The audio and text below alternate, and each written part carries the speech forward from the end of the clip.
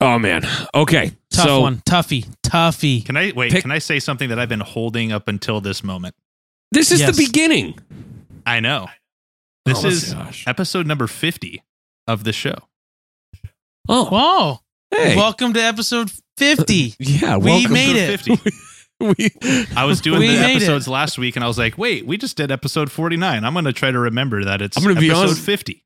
This is probably the best thing we're going to talk about today. Awesome. We had some bad football this week. Yes, terrible. Refs sucked. Weather sucked. Quarterbacks sucked. Everything sucked except for maybe your team won. I don't know. Me and Grants didn't. So we're going to go dive into all that, and Mike's going to piss us off with some stuff later that we didn't know and educate us a little bit. I was going to say, we learned a lot about quarterbacks this week, I think. We did. So come join us on our journey to education, kids. Sit back, grab a your favorite beverage. Is this what you're going to do? I was ready with that. Okay. You're going to fumble it into the intro? I don't know what I'm trying to say here. Suck. Just enjoy the 50th episode. Oh my gosh. Sportsify. Horrible. On Spotify. Historic. Where were you in episode 50 of Sportsify dropped? That's right. Your kids will be asking you. And guess what? Right now. We're still doing an intro? 50. Stop episode talking. 50. I'm turning off this mic. Let's go. Welcome to Sportsify for October 19th, 2023, with your hosts, Matt Novak and Grant Hawker.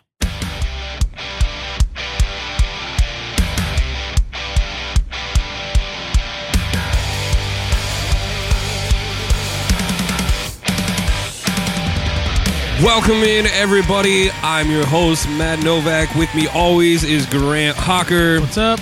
On the third mic is Jameson DeFore. And we're coming off week 6, otherwise known as I'm not even exaggerating. This might be one of the worst weeks of football that I think of in like recent memory. The past couple of years. We're always going to get one. But yeah, dang it. Like, dude, everyone decided to not play football this weekend. It was so bad. Now, contributing factors are definitely primetime schedule sucked. We talked about that. Again. And then also, too, the weather out east in particular was pretty bad. That contributed to several bad games. It was muggy just in Cincinnati, like in Ohio. Yeah. The Bengals and the Browns games both were like kind of muggy looking out there. Yeah, and I mean, something needs to be said a little bit about London football. It just doesn't seem to be as good. Like, in general. I wonder when you send teams across the pond, as they say, it's like however time difference that is, depending on whatever team it is. Like, yeah, they're exhausted, they're tired, and when you're already sending out Thursday night football games and Monday night football games, depending on the rest that these players have, like, yeah, you're not going to get good games when you're trying to cram everything in cram in as much football as possible. And Von Miller said it after the Bills played over there, but like that turf field is rugged. It's a throwback to the old St. Louis turf, is what a lot of people are saying. Just really hard, difficult to play on, and you feel it when your shoulder makes contact. Yeah. But all that said, we don't have any unbeaten teams left in the NFL. It is over. The 1972 Miami Dolphin team can celebrate again. Can they, or are they all dead? Wow. What? Is that bad? I don't know if that's bad, but you just said it. What we were all thinking. I mean, what are we at? It was 51 years ago. Yeah, it was 51 years ago. These guys what, in their 20s and 30s? All right, so they're in their 80s. A lot of them are in their 70s and 80s, but nonetheless, they get a hold onto that for one more year. Sure. And honestly, probably for the rest of time. Yeah. I just don't ever envision that happening. We have 17 games now. Right. They had 14 in the regular season. We're probably going to have 18 in about 5 years when, the new CBA comes up. So, yeah, I mean, it could be a record that stands the test of time. The 49ers seemed like they were going to murder everybody this season, and for whatever reason, forgot how to play football for a day. This was definitely like a week that just shows that every team, any given Sunday thing rings true. Any given Sunday, any team can beat any team. Because it wasn't just that that they were playing like a full, ready-to-go Browns team. This is a Browns team with no Deshaun Watson, who's starting P.J. Walker, who's not even listed as the backup. He was the third string. originally. And the 49ers go in and literally lay an offensive egg. Could not move the ball. Brock Purdy didn't hit 100 yards passing until late in the fourth quarter. Wasn't that last drive? It was the last drive. Yeah. He crossed the century mark. I think it does show. I do want to give credit. Like that Browns defense is legit. It's very good and underrated. People are not talking about it. Like as like they talk about the Niners, they talk about the Eagles, talk about the Cowboys. It's probably right there, right after that. Where I'm listening, I hear a lot of people that are maybe like over exaggerating, like historically this Browns defense, but they're definitely. I mean, I think it obviously shows. Like there are many factors as to why the Niners lost that game, but that Browns defense, it's a unit. Very good. I tuned into the last couple of minutes of the game because my game was done, and I think that they had said somewhere in there that they have given up the least amount of total yards through the first 6 games, or say 6 games. There might have been 5 because they played 5 the other bye week last week. The least amount of yards given up since like 1970 something, like this. So they are just like stingy. Yeah, it was tough. That there was a lot of rain. That was a huge factor in why the defense was teeing off the way it was. We know that rain games generally benefit defensive lines. Brock Purdy is very good at getting the ball out quick. Seemed to be pushing it even more so than usual. Was missing throws throughout that game, notably like missing Brandon Ayuk, whom he's had just a remarkable connection with.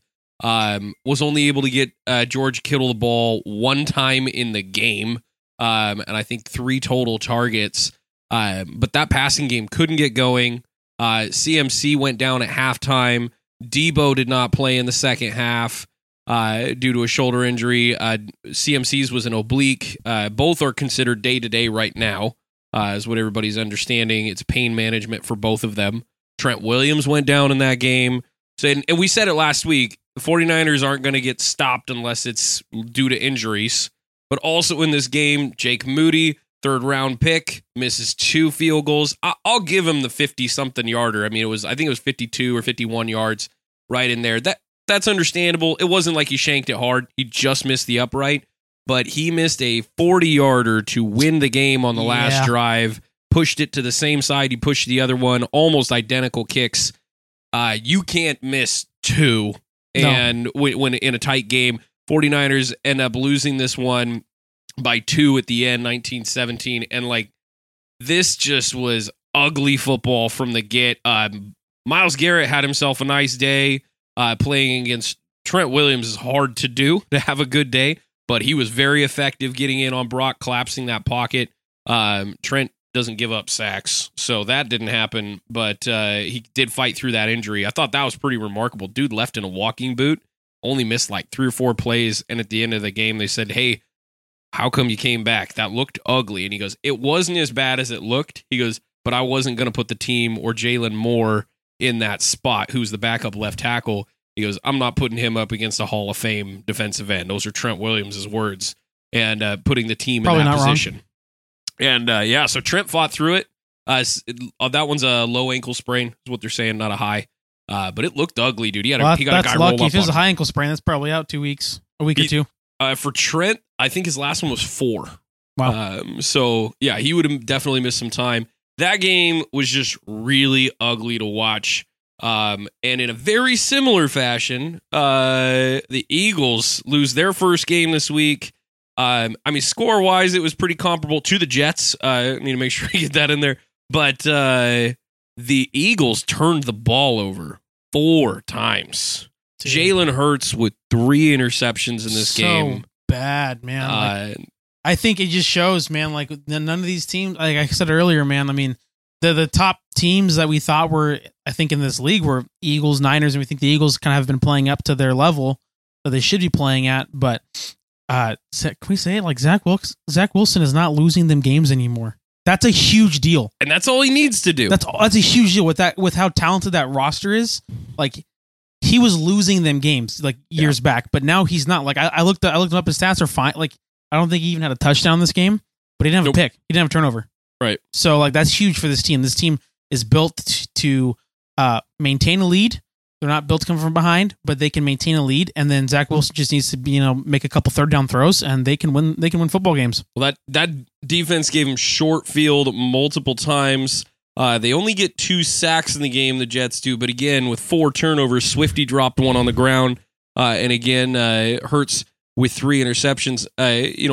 The Jets without their starting cornerbacks, by the way. Yes, Sauce and DJ Reed were out. Yeah, Sauce had the concussion. DJ was a leg injury, I believe. Dude, that was just insane. Like, I totally thought, like, oh, the Jets aren't going to win. Aren't going to win. This is going to be, they're going to come into MetLife and just stomp on them.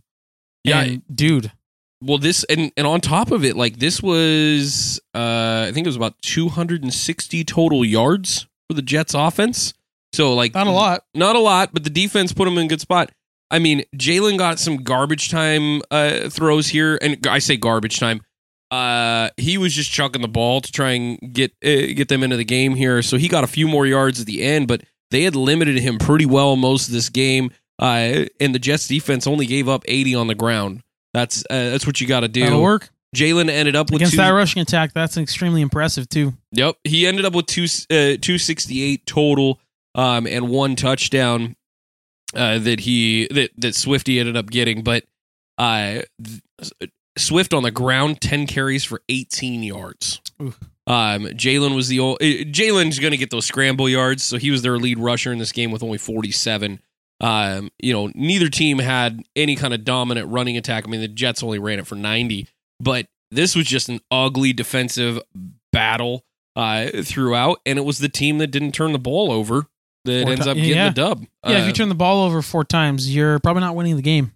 No, I mean, if you were to go down the stats, Eagles outgained them 348 to 244. They had 24 first downs to the Jets 17. They from a penalty standpoint, Eagles played pretty good. 5 for 46 yards. The Jets had 9 for 68. And again, the Jets just didn't turn the ball over. Time of possession was pretty even in this game. All that stuff. But you turn the ball over in the NFL, you're freaking gonna lose. I mean, 90% of the time, your team's got to be so good to overcome turnovers because teams are just gonna milk clock. They're going to keep the ball on that one side of the field. They're going to kick field goals. They're going to do whatever they got to do to get those points on the board. And man, kind of hilarious that both the top teams in the NFC lose in very similar fashions on the same day. And just a state or so in between them there was a lot of rain at both of these games and weather clearly having an impact. So I thought it was really interesting. They both took the L's this week. Did not see that coming. I think more so if you would have told me that the Eagles were going to lose to the Jets, I would have been a little more surprised than that. If you said that out loud, knowing that the Niners were playing a backup quarterback, I thought this was going to be tee-off time for the 49ers in terms of their defensive line. Yeah. And they did a good job on the pass rush, but the Niners gave up 160 yards on the ground. And Armstead said afterwards in his interview, he goes, look, coach called it. He got asked about this after the game. And he goes, the team doesn't have any problem with him saying it. Like, we know what our job is. And if we get 70-ish or less, he's like, we literally win every time on the ground. And he goes, so that's on us. We lost the game because we gave up 90 yards. We can't afford to give up. And, similar sentiment from the Eagles offense.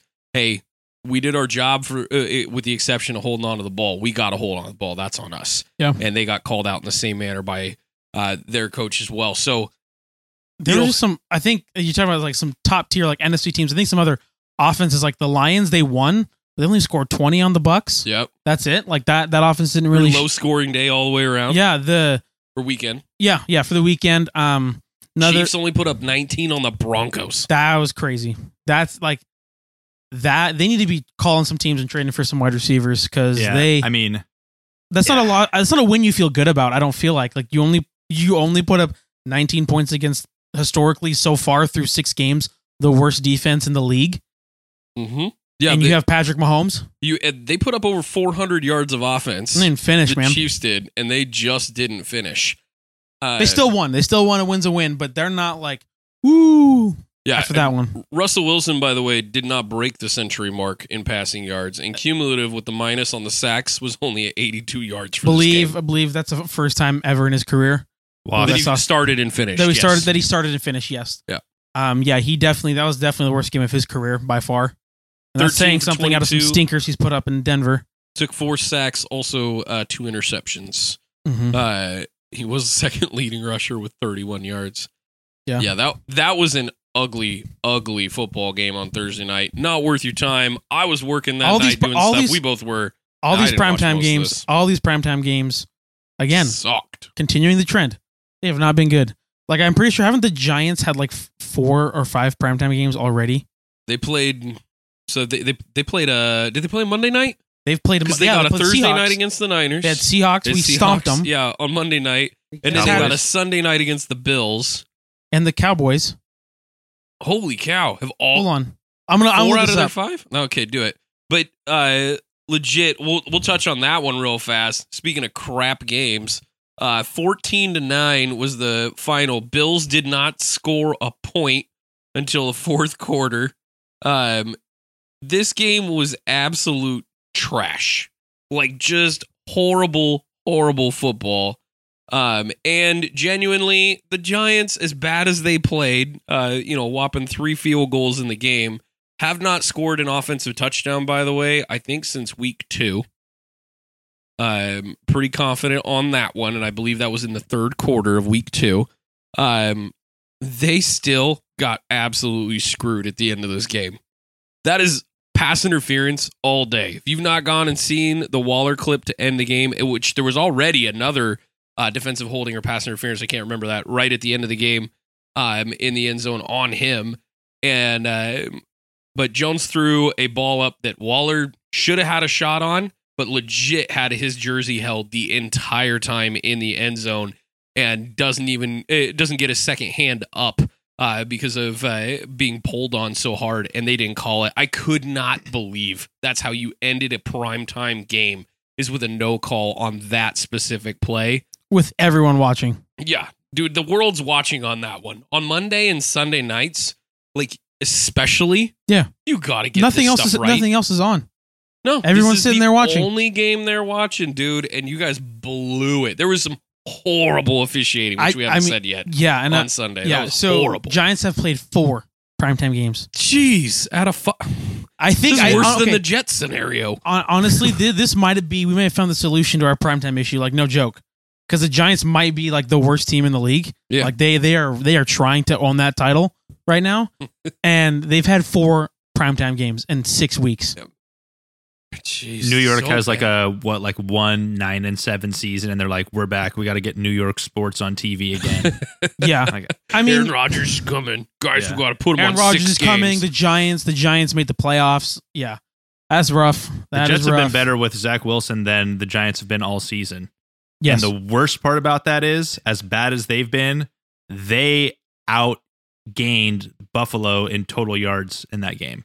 Yeah. And Buffalo is supposed to be like, it's the Chiefs, it's the Dolphins, it's the Bills, and the AFC, and they don't even get 300 total yards against one of the most painful teams I've ever watched. It's just that's embarrassing. I mean, this is a team. I mean, this is what the Bills have been. They'll come out there and they'll put up 40 points on the Dolphins, who scored 70 the week before, and then get outgained by the New York Giants in 2 weeks later, and then also lose to the Jaguars in London. This is a team that really needs to figure themselves out, and also get a freaking run game. Oh my gosh, dear Lord! Cook got to 71. I will say this is the most rushing yards they've had since week 1. They hit 128 this week, which is, it's right around league average. Yeah, but that's the most they've hit, and this is right around league average. Yeah, they have 168 is their previous high. Yeah, but this is a team that, they put everything on Josh Allen. We've talked about this. We don't really need to get into that again. Yeah, but I will say his second half adjustments were pretty good. Dude did, I don't believe that he threw an incompletion. It was for like a straight quarter and a half. I will give him that. Yeah. To end the game, and he obviously orchestrated both drives scoring the 14 points in the fourth. But man, it took way too long for them to wake up. And the Giants had every opportunity to end that or score extra points. That thing where did you guys see what happened? I know Grant was working, but like, did you guys see the Tyrod Taylor gets down to like, I think it was the 2 right before halftime, and there's not enough time on the clock, and the doofus handed the ball off. He checked out of a pass play. They did not have a timeout, and I don't know if it was first or second down, but he handed the ball off. They don't get it. Saquon gets stuffed, or Latavius gets stuffed, my bad. And then they try and like hop up and spike it. And the radio announcers are like, no way. They're losing their minds. This is Ross Tucker's the color guy on that one. And Tyrod tries to get the spike in. If you watch it in real time, the TV clock, by the way, did show it had about 0.6 left before it actually went to 0, and he spiked it, but they let it go down to 0. And Dable was so pissed, he ran out on the field and chewed out Tyrod. Like before they went to halftime, on the field in front of the cameras, he chewed him out for checking out of the pass play. They should have had 3 shots at the end zone. He has a lot to be mad about. Brian Dable does. Oh, dude, I would be super pissed. So you look at like they had 330 yards of offense. The Giants did against a good Bills defense. Like, genuinely. Well, Bill's defense that's struggling with some injuries. Right. And there's probably some of that showing. Secondary. Yep. Secondary. Lost Milano last week. Yep. And, but genuinely, like, they were in position to score that touchdown. There's your game, by the way. And that was just so bad by Tyrod. But I know we're going to touch on, and we are touching on a bunch of bad quarterback play. I mean, just looking at some other games. Geno Smith had his worst game as a Seahawk. 2 picks, no touchdowns.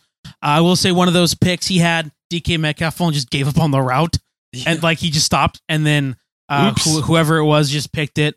That was another ugly game. Both sides of both teams there in that game, that was brutal.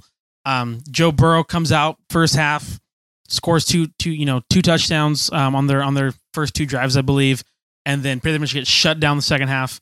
So did the Seahawks get shut down. The Bengals actually try to give the ball back to Seattle to like, here, try and win this game for us. But then I really think for the Seahawks, they haven't had their starting O-line since the first half of week 1. They've been mix and match and all that kind of stuff. And I think the kind of magic is finally running out a little bit. The tickets being called for some of their injuries because Geno Smith was pressured 13 times in this game.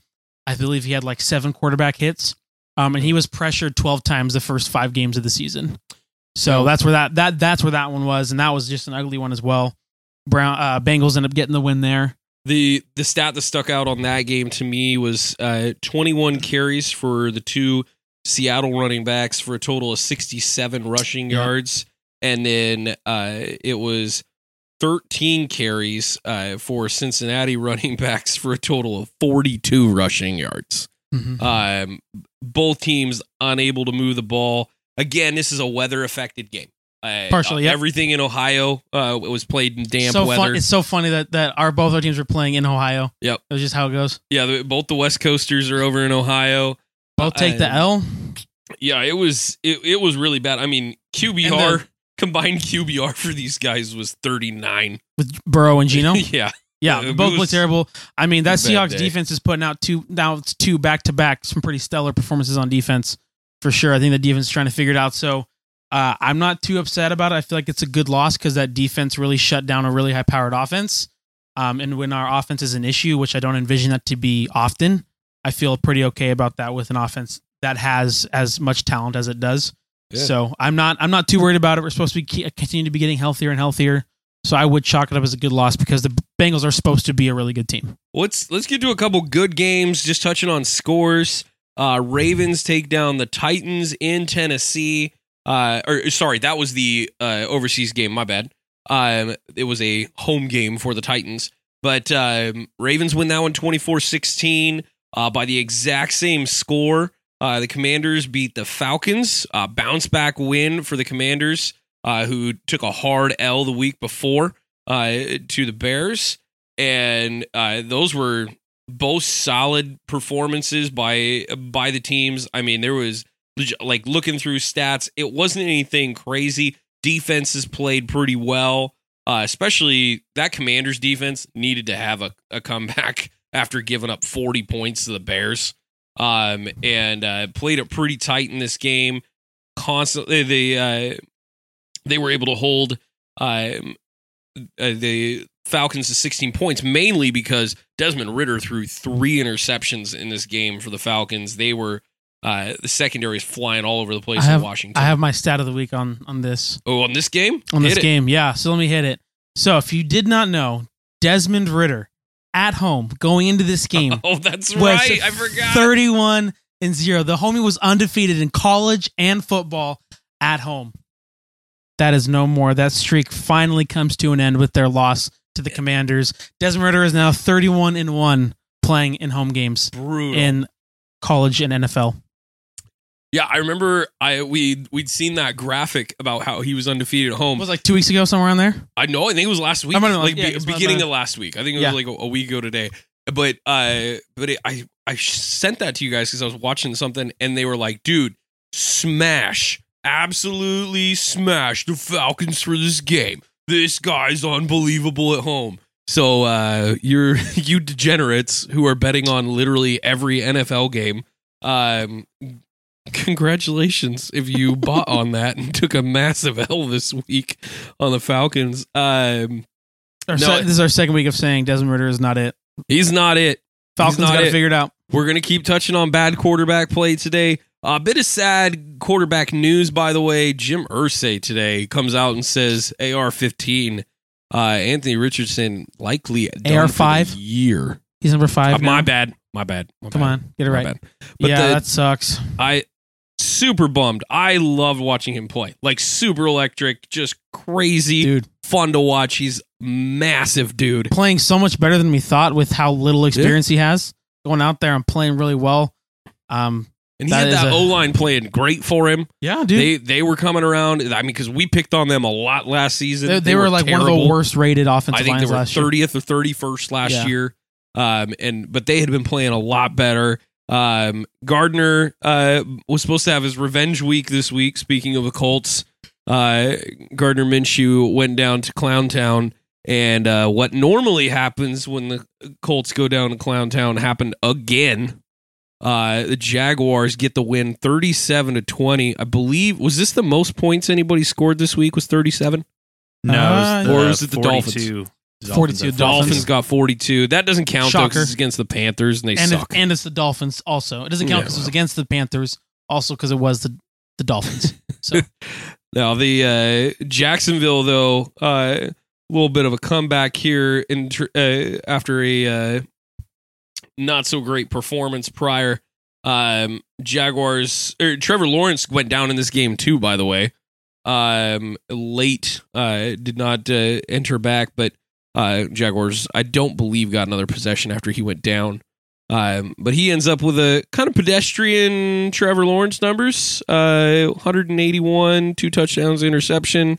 But really the offense, you got to look at the defensive side because the offense only put up 230 yards in this game.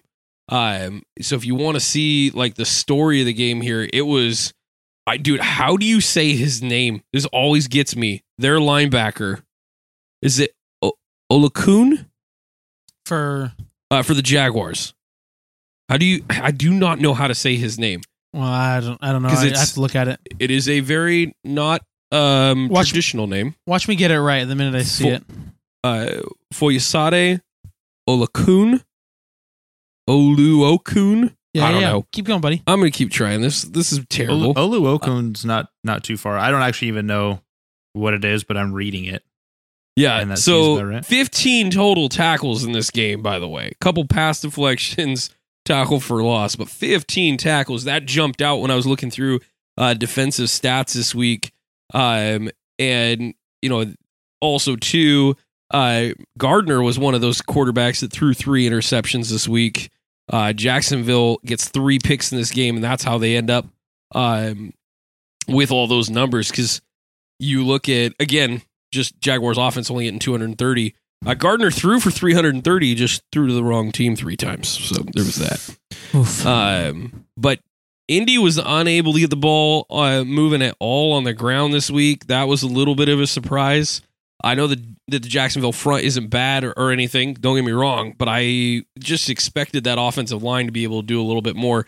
I will say this game did get out of hand kind of early, though.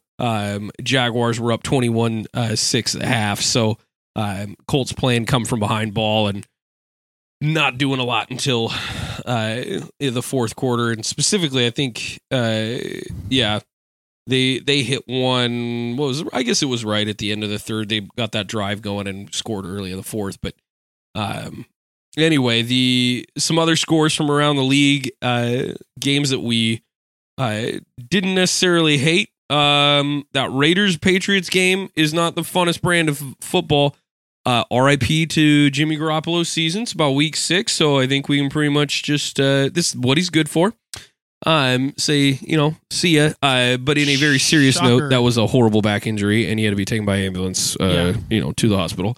Does suck. Not surprised. I think we all criticize the Raiders making this decision. Yep. And this is why. Yeah. 100%.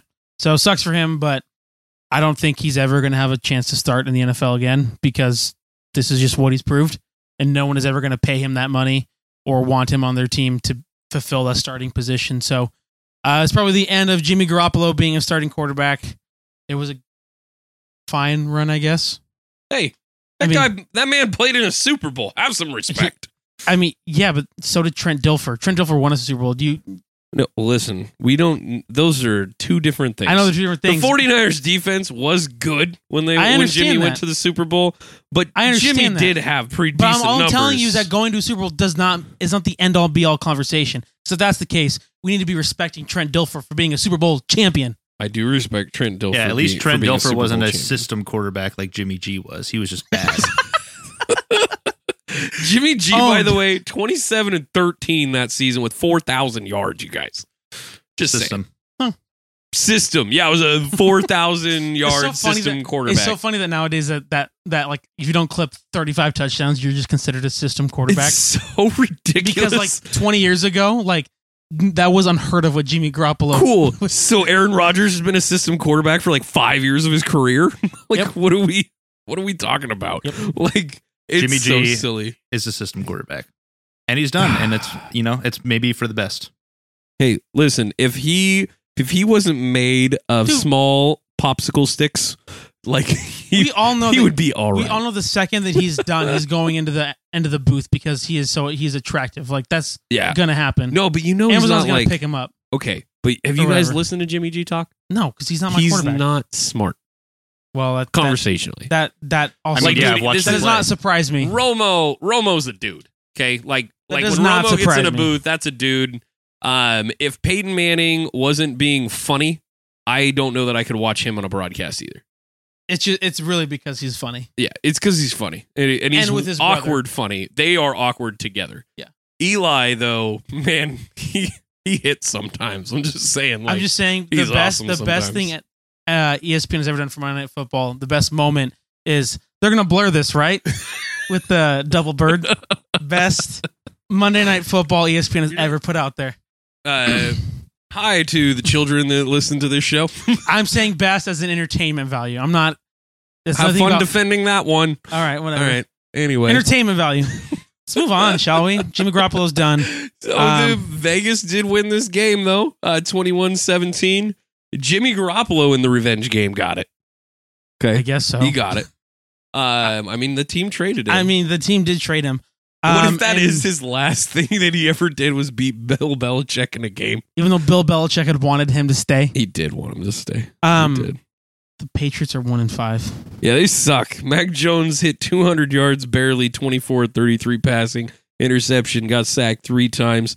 This team is another team that didn't run for 100 yards as a team, only 83 on the ground.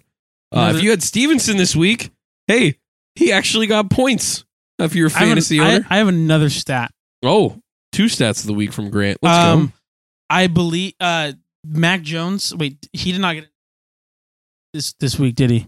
What? You have to talk into the microphone. He did not get a touchdown this week, correct, Mac Jones? He did not. Derrick Henry has thrown more touchdown passes in the month of October than Mac Jones. Hey. At 1. Derrick Henry's a running back, for those of you that don't know. I've thrown as many touchdown passes as Mac Jones this month. I have, yes. And if you're listening to this, you have as well. Yeah. Congratulations. Let's see if the streak lives on next week. We need to revisit this one. The difference is this guy gets paid millions of dollars. So maybe like a couple million. Oh, he's a first rounder though. Yeah, a few million. Okay, how much you want to guess he makes? Come on, don't look it up. Oh no, I'm not looking that up. Oh gosh, 15th overall pick. Yep, like 8 or 9. Yeah, because he's on the end, right? Because he's towards the end, so it's like 8 or 9. Oh, wow! The Patriots win again. Jeez. Oh no, he got a pretty good signing bonus. Okay, let's see his yearly cash. So he actually got a front loaded deal, not like most quarterbacks do on their first one. So his yearly up front was 9.3 in 2021. He's only getting paid $2 million this year. That's it. Oh, yeah. Because he's what is this? His third year, fourth year? This is third year. Correct. Usually you're creeping close to the 6, 7, 8.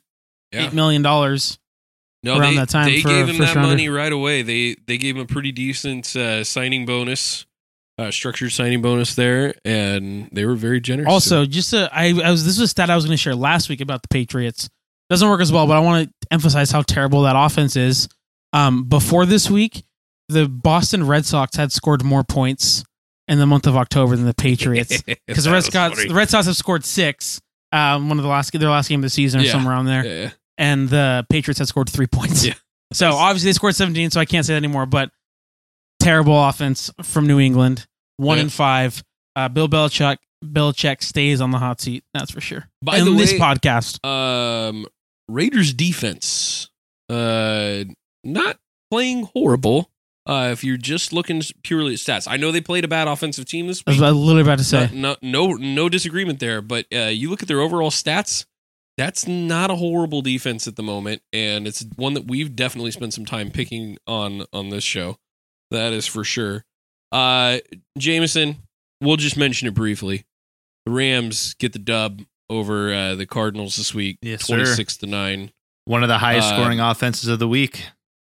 Yeah, that's true. Yeah, 26 points would have won a lot of games this week. For a lot of teams. Did get it done. Cooper Kupp continues to impress. Nobody on this show is shocked about that at all. Cooper Kupp is looking like this year's Puka Nacua. It's crazy. Mm-hmm. Puka even dropped a touchdown actually in the first quarter of this game. Yeah, he did. That freaking jerk. He did. But that went to Kyron, didn't it? I think so. Yeah, I think Kyron actually that was his touchdown. We actually ended up just kicking field goals. We kicked field goals in the first and second quarter. That is correct. Then he had a big day. He had a 20 for 158 and a touchdown, averaging 7.9 a carry. Yep, he had a real he might be good out day. this week though with like runs. a little ankle tweak. I was just going to ask you that. How long was he out? Because this fantasy owner has him in all of his leagues. So yeah, all I've heard so far is that it's not considered a serious injury, but he probably will not be playing this week coming up against the Steelers. I don't really think we'll even need him personally, but maybe that's a conversation for later. Hey, no, your offense was humming pretty good. I thought it was really interesting. The only interesting thing that came out of this game from the Arizona side is that one, they were able to run the ball at all.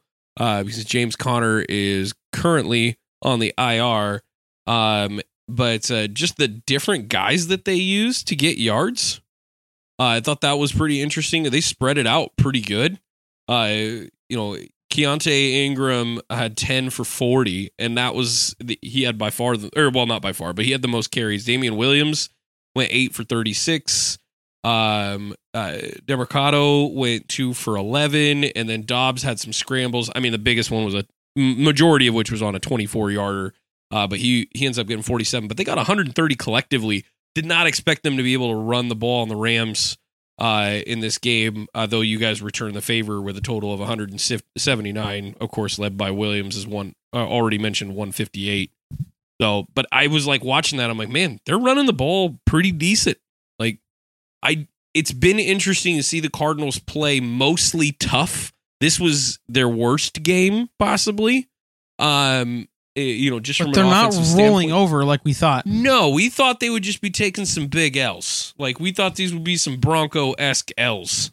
And the trenches the Broncos are not that are this year's Arizona Cardinals. But they're genuinely fighting it out. And honestly, that's quite shocking from all the stuff we saw of their head coach. Yeah. And like his hyping up his team and like that team looking like they did not want to be in that building.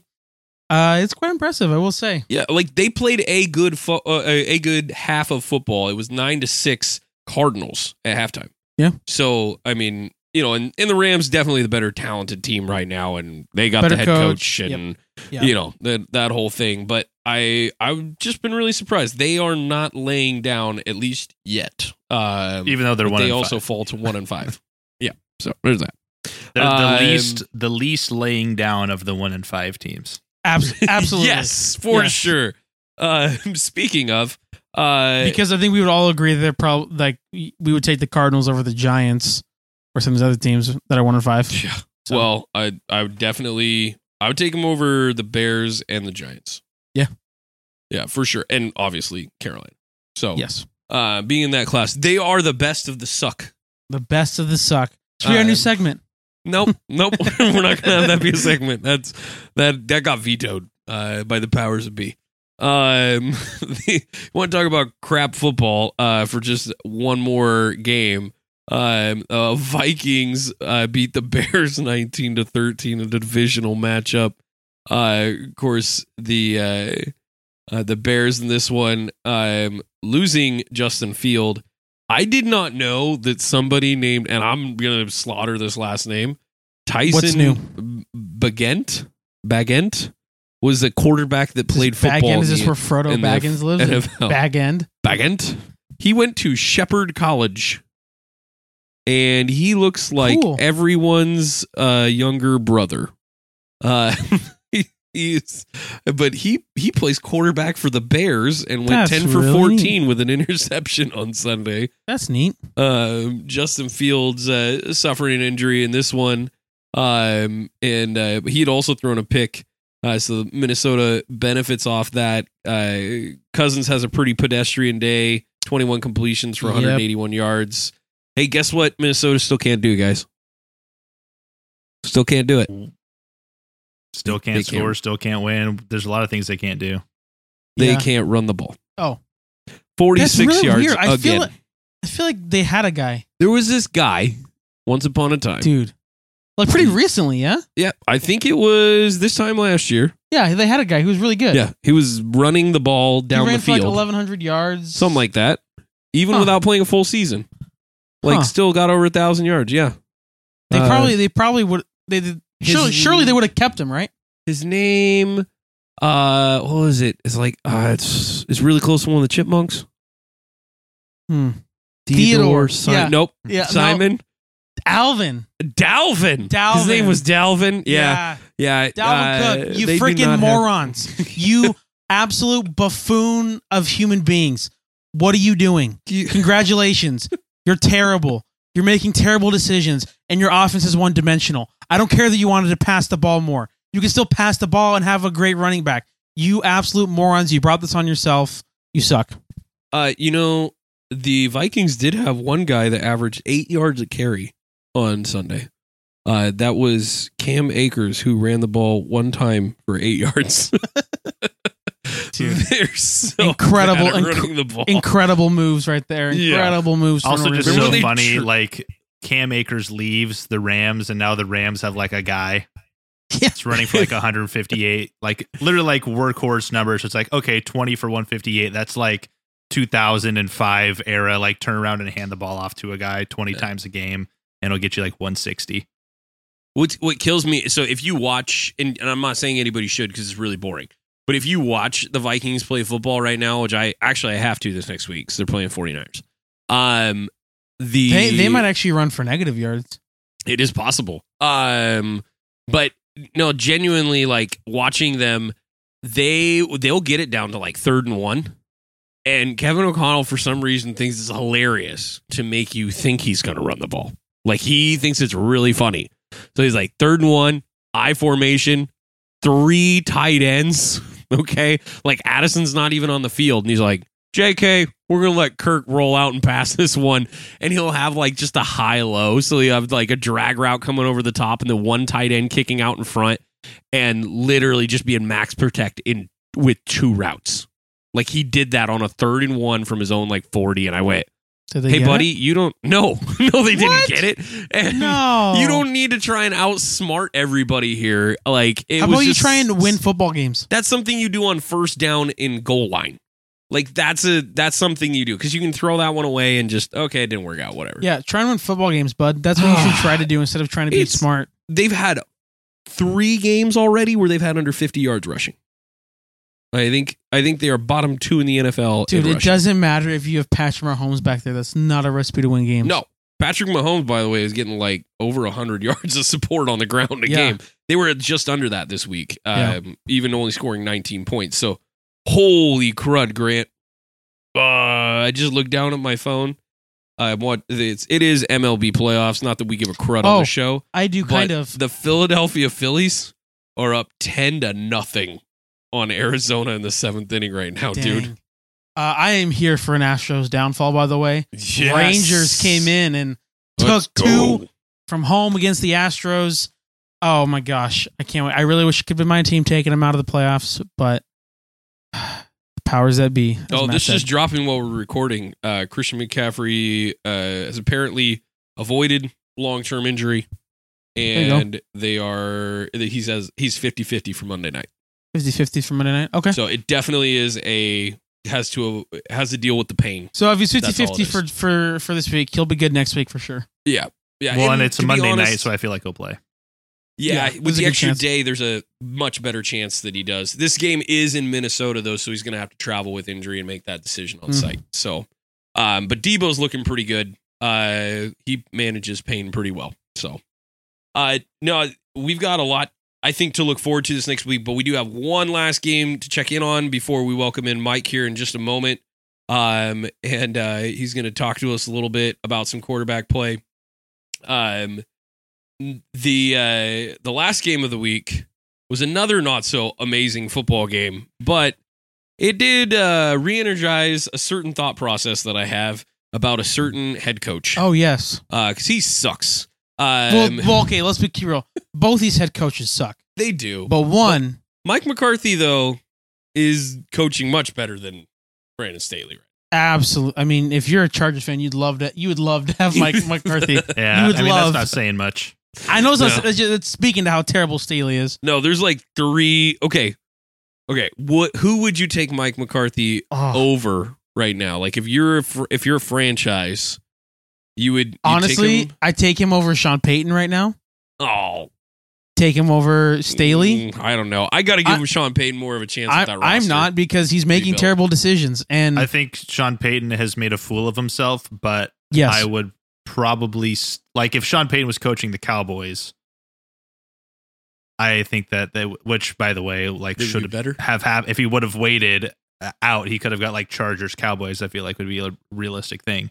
He should be the coach of the Chargers right now. Oh, absolutely. But most definitely the next year. Okay, you take him over Peyton? No, okay. I would take him over Eberflus. I would take him over Staley, obviously. Staley. I would take him over Belichick this year. I would take him over Belichick. I just would. Right now? Yeah, right now. Not like if his you put career. Belichick's coaching is so with the Cowboys right now? Well, the problem with Belichick is that you're not just getting Coach Belichick, you're also getting all the things that come with Coach Belichick, which is he wants to hire his children to be coordinators on his team, and that's just objectively a stupid thing to do. Yes. So I would probably take Mike McCarthy over Josh McDaniel. Oh yeah. Yeah. What's his face in Arizona?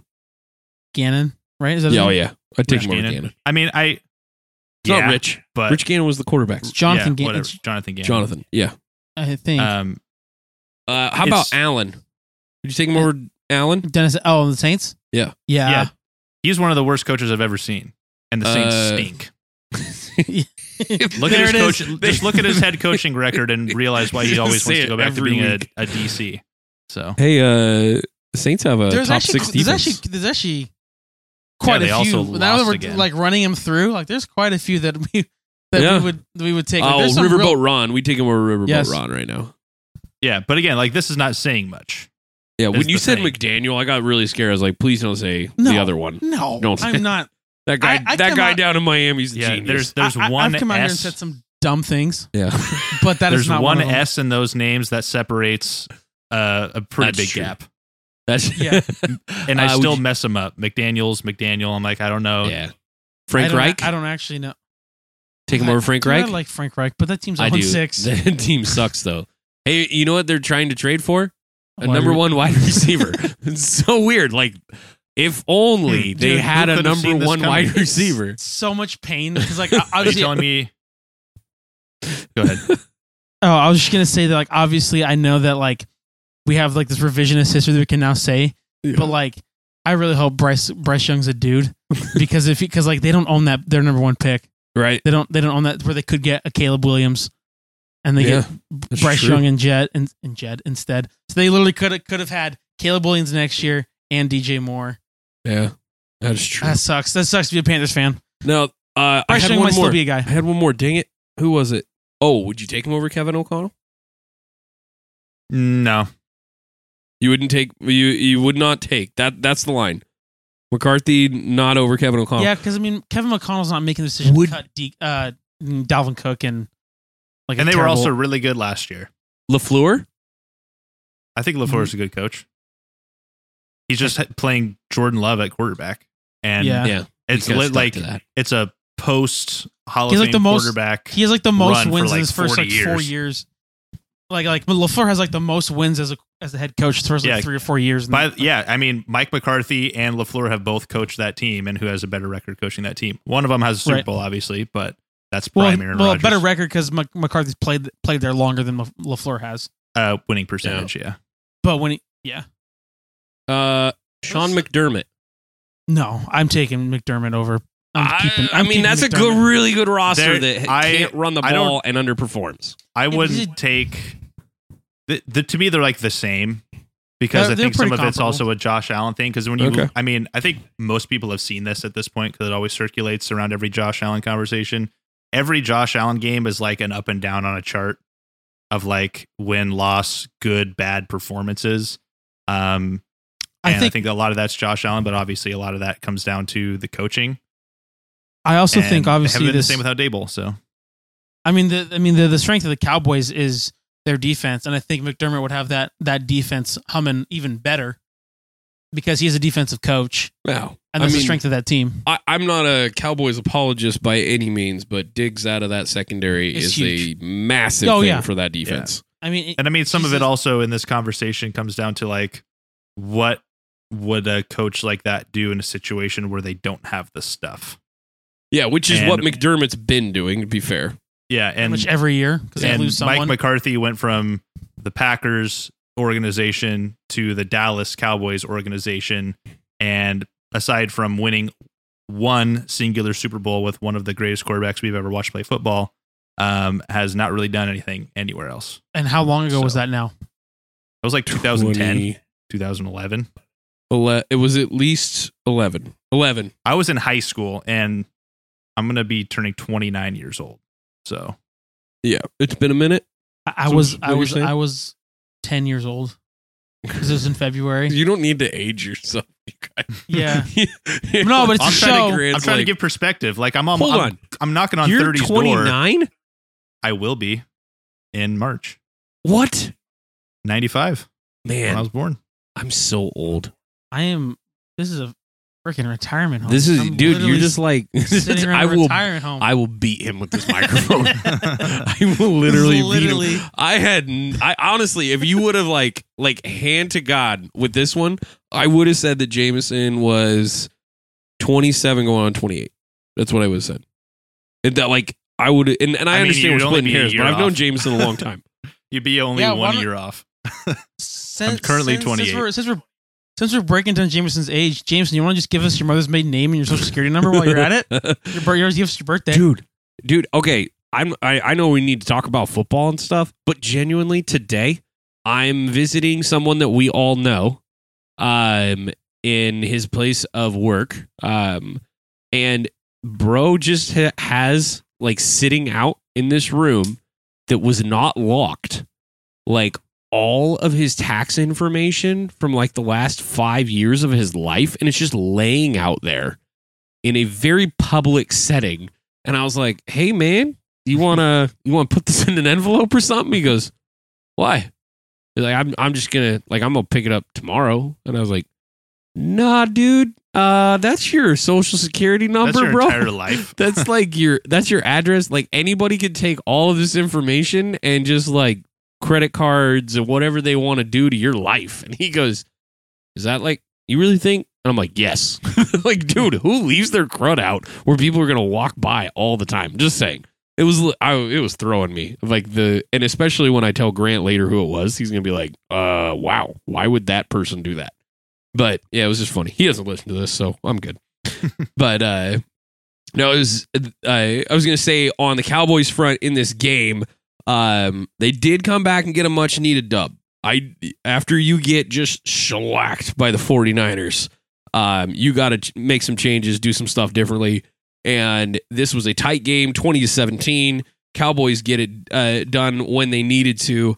Brandon Staley, again, making all kinds of interesting decisions. That's a really nice way to put it. That would be the nicest thing you've ever said about Brandon Staley. You said that he made some interesting choices. He's making some really bad decisions as a head coach. Also, this has been pointed out by a few people, but like Herbert just didn't look like Herbert this week. Missed a on wide some throws. open shot to Keenan Allen for like 25 yards. Yeah, like just stuff that you don't see him do very often. He seemed to just be having an off day. Eckler came back but didn't look fully healthy. He had some explosive moments where he's hitting the gaps really hard, but I mean, Cowboys' run defense can be pretty awesome at times, and they played pretty well. I was pretty surprised. I thought the Chargers were going to win that game.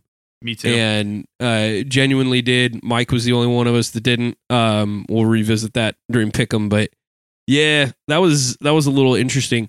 Can I say something real quick about that game? Yeah, hit it. We obviously are big Herbert guys here on the pod. Word. I will say it. Do you know what his record currently is now? It's not good. It's not good. It's 27-27. And slightly better than I thought. I understand. I thought I'd be losing. I understand. Well, that's also not counting one of the worst playoff losses that we've ever seen. And that's not totally on him. But at some point, basically my greater point here is like, regardless of how good or bad your coaching is, and you know, some of the other issues that you might be having, if you are like the guy, at some point you kind of have to overcome those things. And as good as like the tape is sometimes with him, for whatever reason, it's just like they just can't do it. And it's like, obviously Patrick Mahomes is a guy in another level, but Herbert is one of those guys that's like, if it's not Patrick Mahomes, it's Herbert. And I have a pretty hard time thinking that if Patrick Mahomes were in that situation, that he would also be 27-27. Now, obviously he's still young. Dude, there's a lot of issues with that team, but still they're incredibly stacked for their roster. They have, at least offensively, like they have the weapons. You would think that if Herbert's going to be the guy, he wouldn't necessarily be pacing 27-27 for these first few years of his career.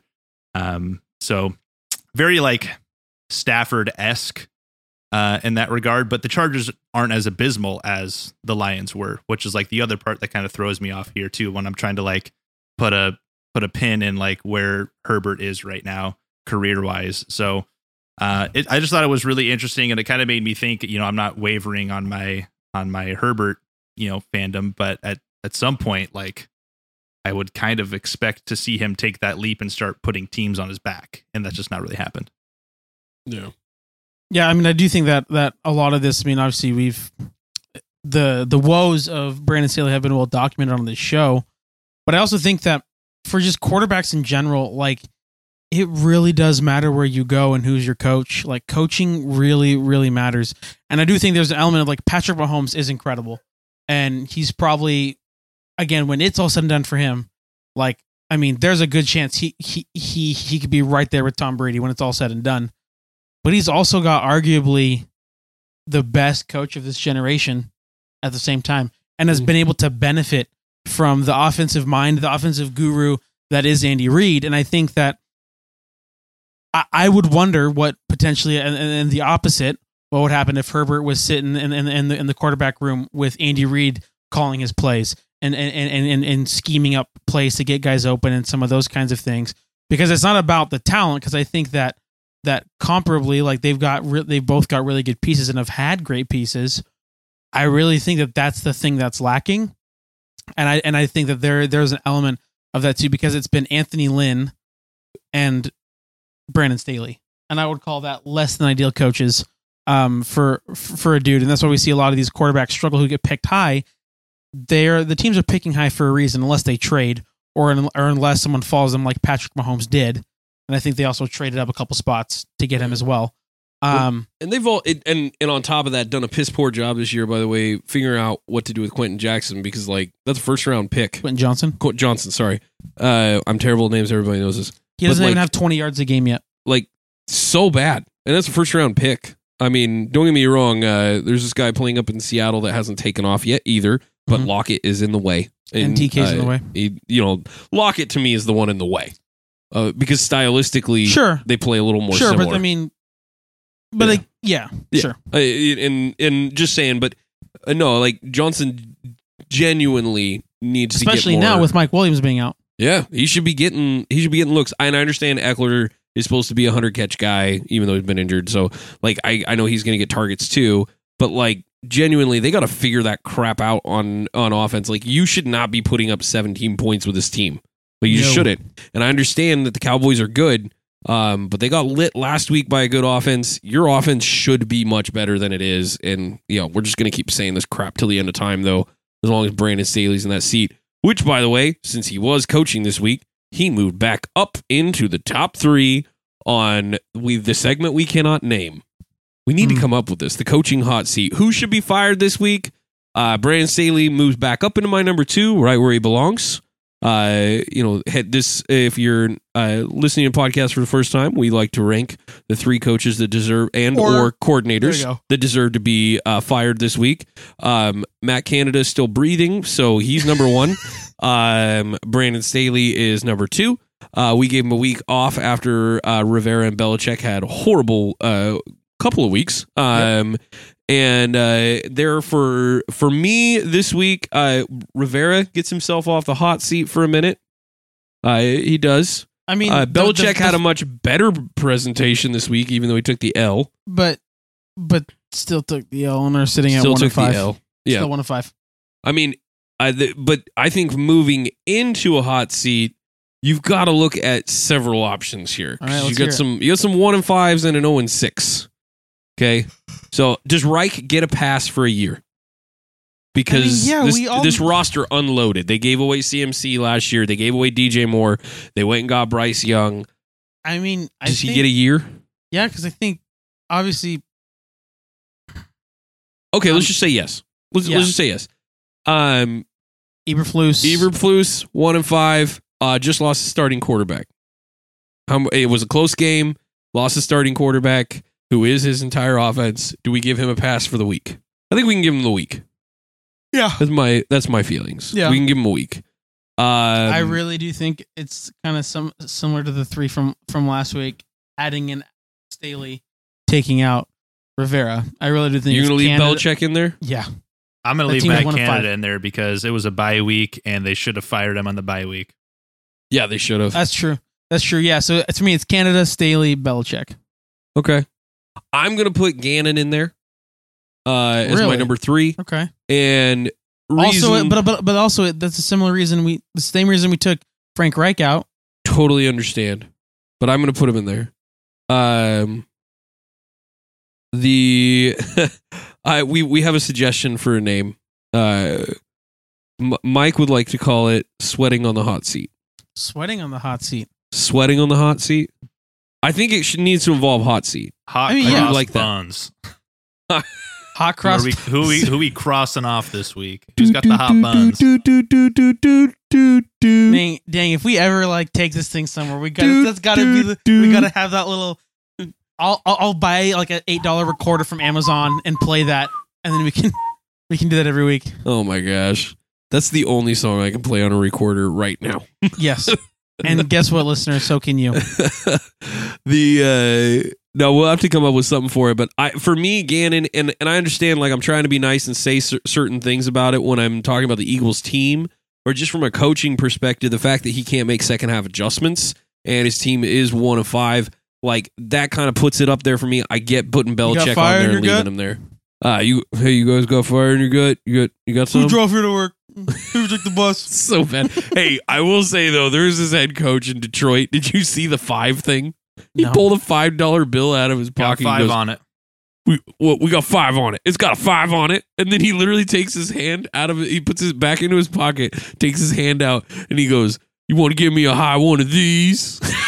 He's just like holding his hand up like a high five, and I was like dying laughing. Dude, if he was not winning football games, he would be the Brandon Staley. Like, bro. Dude, everyone would be calling for his job and clowning him for like this act that he has. But obviously his act is working and they're winning games. So like, but just if they weren't, oh man, is it an act if it's working?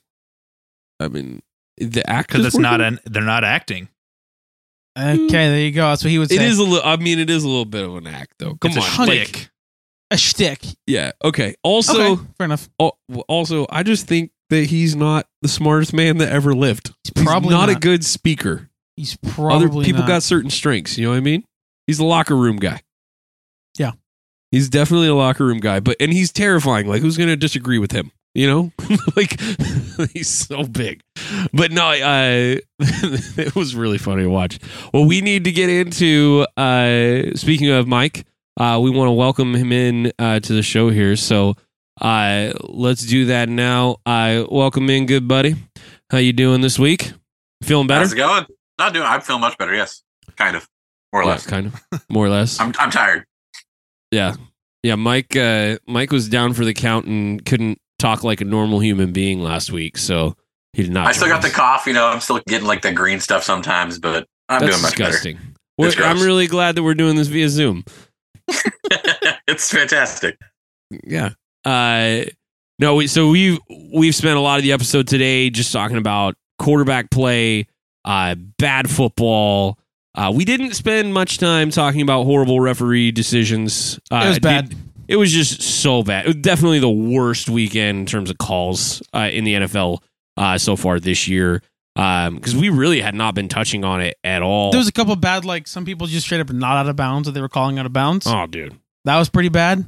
And quite obvious. But I think there were some ones that stacked on top of each other in similar games, in the same games, where you could kind of, in some ways, say that there's a reason some teams lost because of it. I still think some teams still got to make some plays when their number is called. But still, we're clearly talking about the 49ers-Browns game because the 49ers got hosed on the Browns' last drive. They got hosed 100. on the last drive. And they still should have made the field goal, a 40-yard field goal at the end of the game. Yet they still should have made that field goal. Yeah, so make the field goal.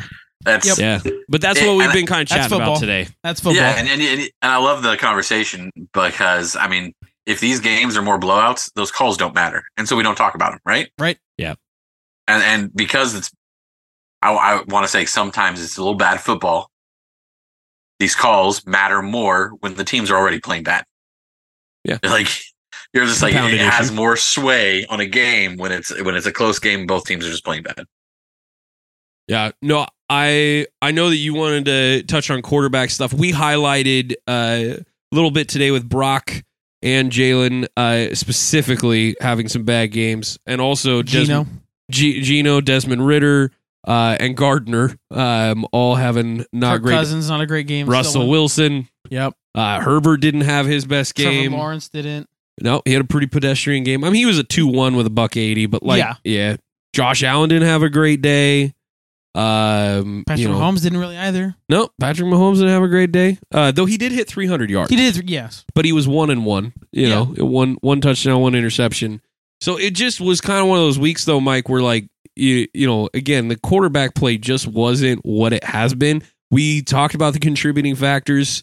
Anytime we have these international games, seems like they don't have great quarterback play over there on that turf. And then these games in London, there's going to be 2 now, I think, in Germany. Next 2 weeks. Yeah. So, and you know, it just seemed like this week was the week that most of the quarterbacks just kind of took off, and there was not a lot of high flying numbers. When we say took off, we don't mean like they just didn't show up. Well, we mean it's not like take off. Like they did some awesome stuff. Like it was like a takeoff of a plane. They didn't show up, and Tua like played fine. Off. I think more fell off. Yeah, Tua played fine, but like genuinely, it was just meh from a lot of the quarterbacks this week. Was that your assessment as well? Just looking at everything? Kinda, but the numbers don't necessarily back it up as I got deeper into it to this week, and it's kind of what I'm going to talk about a little bit. I think it's because some of the big names, you're looking at it, and they had interceptions at bad times, right? Like game-changing interceptions, and you're like, oh my goodness, what just happened? I mean, that's the Kirk Cousins effect, right? Is he can throw for 400 yards, have 5 touchdowns, and then he throws 1 interception, and his defense lets the other team score for the winner. And everybody's like, Kirk Cousins is so terrible. And I think because there was so much bad football this week, we kind of put it on the QBs. And I just want to, if you had to guess, how many interceptions do you guys think was thrown this week? Okay, I can do math on this. Well, let's add up the threes. There's a lot of threes. I'm just going to guess without doing math. I'm going to say 10. No, definitely more than that. Gino had 2. Jalen had 3. Desmond had 3. Lawrence had 1. Mahomes had 1. Russ had 2. Brock had 1. Dobbs had 1. Stafford had 1. No. Dobbs had 1. Nope. Not Stafford. I'm going to guess like 16. That's my guess. Final guess. 16. I'm going to go... Essentially like 2. I'm going to go a little higher. I'm going to go 19. 34. What? There was 34? 34 Mike, how are you interceptions. going to justify that and say... That was... Oh my God. Like, how is that not really bad? Okay, how many games were played? Well, there was 15 games, right? How many? What's that? 15 games? No, because it was Browns were out. There was Not at Browns. least 4 teams out. Was there? I thought there was only 2. Yeah, it's bye. I thought there was 4. Steelers Were last out. week there was like 4 or 5. Yeah. I don't think there's as many this week. Steelers I know were 1. That's the only one I can 100% say. Just tell us, Mike. You're looking at it. You're looking at about 2 interceptions per game. Okay. That is actually down from the average for a year. No way. Huh? Average per year is about 2.5 per game interceptions. Okay. Average per year, but have we ever seen this many interceptions in 1 week? Oh, easily. What? The This record's happens like all the time. this happens all the time. Okay, let's go through some yearly averages, right? So you go back and look at this in 2022, most teams averaged just under 1 interception per game. Okay. Just under. 2022? Okay. Yeah, 2022. So you take that and you do the math here. That is how many per week? Per team. That's about 32 interceptions a game or a week for the whole NFL. Because you average about 1. One per. Okay. Team. So Yeah, because you got a couple team per teams game. that pull the average up. And a couple teams that pull it down. Averaging 32 a week? Pretty close to that, yeah. How do we just not notice? Is it because Hold up. when it's certain quarterbacks? Like, is that Well, why? And that's part of it. But you're also thinking about, okay, so there's 200 and 72 games in the NFL, right? 17 games, 32 teams, 272. Yep. Okay. But we're throwing over 550 interceptions a year. That's about one per team per game. Just under. Wow. Jeez. I mean, and is that like average? Like, if you go back and look historically, is that like the average? Is just like one per team per game? Well, what do you think? Well, you got to think this is a first year that we've have an extra 30, or the second year, right? Where we went to 17 games. Yeah. So there's an extra 32 games in there. Right. So they haven't quite finished the average for the last couple of years for that. But the mathematics, they're still kind of waiting for that to play out for that extra game. But if you go back in time, what do you guys think? Let's go back to like mid 90s. What do you guys think the average per game is? Per team? Well, you're blowing our minds right now. So is it just slightly less? I'm just going to guess we're proving a point here. So 24.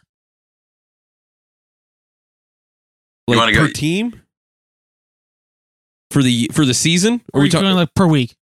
Let's do NFL total per week.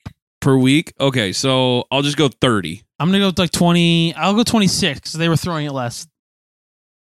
I'll go 28, right there in the middle.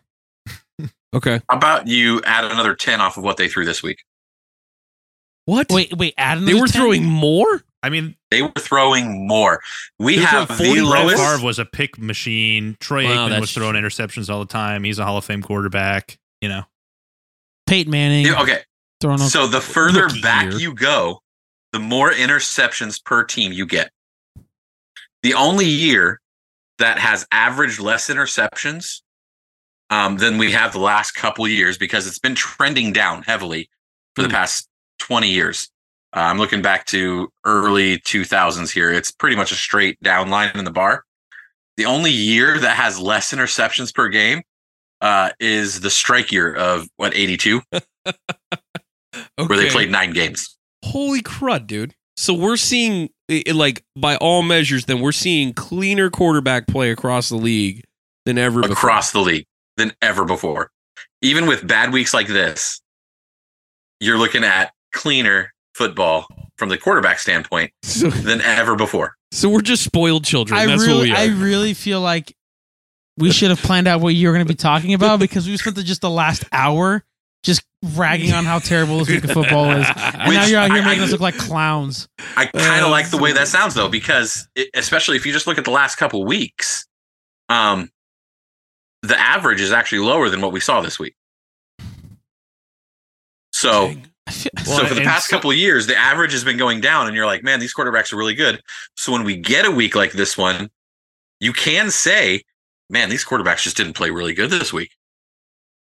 Jeez. I mean, right? The thing thought with this this was week, going a different direction. The thing with this week that makes it just look worse is that there were multiple quarterbacks throwing multi-pick games and also not throwing either any touchdowns or multiple touchdowns at all. So it was like the offensive numbers were down, but the picks were about like the average. So it just looks worse. Whereas when you play like your average week of football, offense, obviously over time, especially from the past game, has drastically increased. But since it's become more optimized, the interceptions are also not going up with the passing production. But this was just a week where the passing production wasn't there and the interceptions were still there. Yeah. So, the numbers kind of play out a little bit. And of course, you got to take numbers with a grain of salt, right? You can't just look at raw numbers and be like, this is the way it is. But if we look at these numbers, I mean, the worst team in the NFL right now for passing per interceptions per game is Las Vegas at 1.5. Yeah, because Jimmy Garoppolo's led that the doesn't league in shock me. picks. But there's only 6 teams that are averaging more than 1 pick per game. Okay, so it's obviously it's Vegas, and then I want to. Do you know all of them? I got them all right here. Yeah, the Eagles. Well, it's the Eagles for sure because he's got 7. So the team that has 7. Colts, maybe? Bears. Yeah, Colts. Bears is one. Philadelphia Eagles is one. Vegas is one. Colts are not one? Colts are not one. Oh, dang. I mean, Panthers, Bryce Young. Nope. Chiefs. No, I was going to say, I don't think... Oh. Chiefs are right there. Yeah. So let's go. It's Chicago is at 1.2 per game. Okay. New England, Kansas City, Philadelphia, Green Bay, all 1.2 per game. Then you've got Cleveland averaging 1.4 and Vegas at 1.5. Everyone else in the league is one interception or less per game. Huh. So, and then of course you have San Francisco and Houston, who are at like 0.2 interceptions per game right now because they've each thrown one interception. Yeah. So I got a couple trivia questions for you guys that have to do with interceptions. Just real quick. I won't make you name the year because, as Mike pointed out, they used to throw a lot of interceptions back in the day.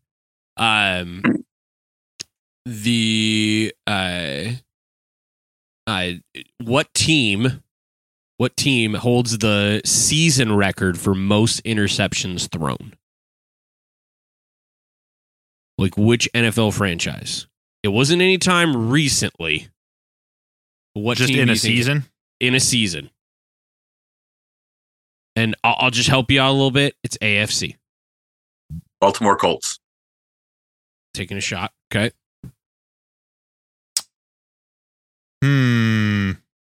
That's tough. Just take a shot. Pick a team. I mean, Jets. I was going to say the Jets, Yes. but that's like recency bias. Browns. That's also not a bad Because guess. the Browns have You were had wrong. like every single human Okay. being in existence play quarterback for him. Jameson, pick one. I was going to say the Jets, but I'll pick something else so we have more coverage. Let's just say I'll say the Ravens because Mike said the Baltimore Colts. It was actually the San Diego Chargers. 1961, they threw 49. Wow. I don't know if you guys remember, but they were only playing 14 games back then. So, quick math on that one. That's Is about 3 more per than- game. I was gonna say, They also that didn't is, know how to throw a forward pass hardly. that is So more there's than like, 3 we're per just gonna try game. it. That's actually 3.5 per game. Yeah. Okay, here's my other one. Real quick. Can you name the quarterback that between October 13th, 2013 and October 13th, 2023 led the league in interceptions? That 10-year span to this last week led the league in interceptions. Stafford? I was going to say Stafford. That's a good guess. It's not him. No. The last 10 I'll let you years? come off of it. He has not thrown a pass this year. Okay. Is he still like an active quarterback on a roster? He is not retired. Matt Ryan? Matt Ryan. Matt Ryan. I was gonna say That part Patrick. kind of gave it away. Yeah, has Yeah. thrown 120. Dang. Had thrown 120. So I had Fitzmagic as my guess there a because good guess. he has a game with no interception, then he has a game with like 5. So what kills me is so the Chargers own. I looked this one up too. I won't make you guys guess because it's so hard. But the Chargers own that record with 49 in a season. George Blanda, however, in 1962, all by himself, threw 42. Making Jameis Winston look good. Dude, that is 3 per game. George Blanda did that. That is Dude, how bad was that team's back? How bad was their backup? So like, we're going to continue to throw out a guy who throws 3 picks a game, and we're going to stick with him an So entire bad. season. That is insane. that is better than 19, and that's not even close. He threw 7 more than the person who has second most in the season, which was 1988 Vinny Testaverde. By the way, Fran Tarkenton's on this list. Obviously, Jameis Winston's on this list. The top 10 most interceptions in a season. But that I thought that was pretty nuts too. But Grant had pulled this up. I wanted to include it in here. we were talking about like averages per week on a total number of interceptions. In the most since 2002 is week 13 of 2006. Teams combined for a total of 46 interceptions. Yeah. Definitely, I would love to have the time today to go run those box scores and see who did what damage. Somebody had one of those crazy 5 or 6. It wasn't it Romo who did that first half where he threw like 4-5? But that was in like 07, I believe. Yeah. I think it was 07. I remember where I was when I watched that game. I mean, Trevor Lawrence had 4 in the first half of that playoff game. Yep. Yeah, he did. And what happened in that playoff game? Brandon Staley happened, baby. Yeah, he did. Brandon Staley happened. And he should have gotten fired right after that game was over. Before he got back to his locker room. Like I said, go back to my Herbert rant. He probably could have done a little bit better in the second half to secure them that game. Totally. Staley's not throwing passes and playing quarterback for that team. But yes, it's Staley is the problem. Well, while we've got Mike here, we're going to continue our segment on NFL Pick'em, and we're going to dive into that. Real quick. Oh, yeah. Sorry. So we were talking about interceptions and how like the rates have been going down, right? But at the same time, the bar graphs are really neat if you get a chance to look at them. Interception bar graph goes down. The passing attempts goes up. And so these quarterbacks are just throwing the ball more than ever and throwing less interceptions. Huh. I mean, so throwing the ball more never makes sense. Yeah, it's a neat conversation to have for sure. Sorry, go ahead with the game. No, you're good. Well, no, we wanted to get into our pick'em segment. I'll let Grant lead us through this one. But all I'm gonna say is it's still good to be on top, guys. Shut your still good fat to be mouth. on top. No one cares. No one cares. All right. So read them and weep. Read them and weep. Come on, bro. It's only like week 6. Remember when you were good at this? I am still good at this. We are actually all still good at this because our trend of the spread being small continues.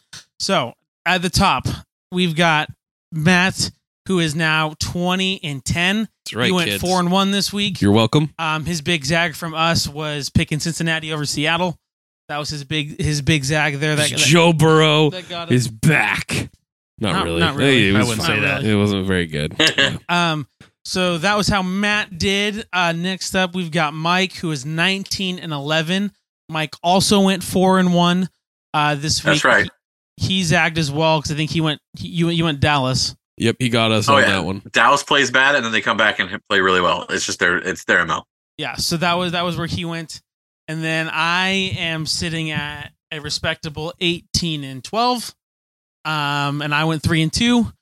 Jameson also respectable 17-13, also went 3-2. So nothing changed in terms of the order. We all pretty much continued on our track from last week.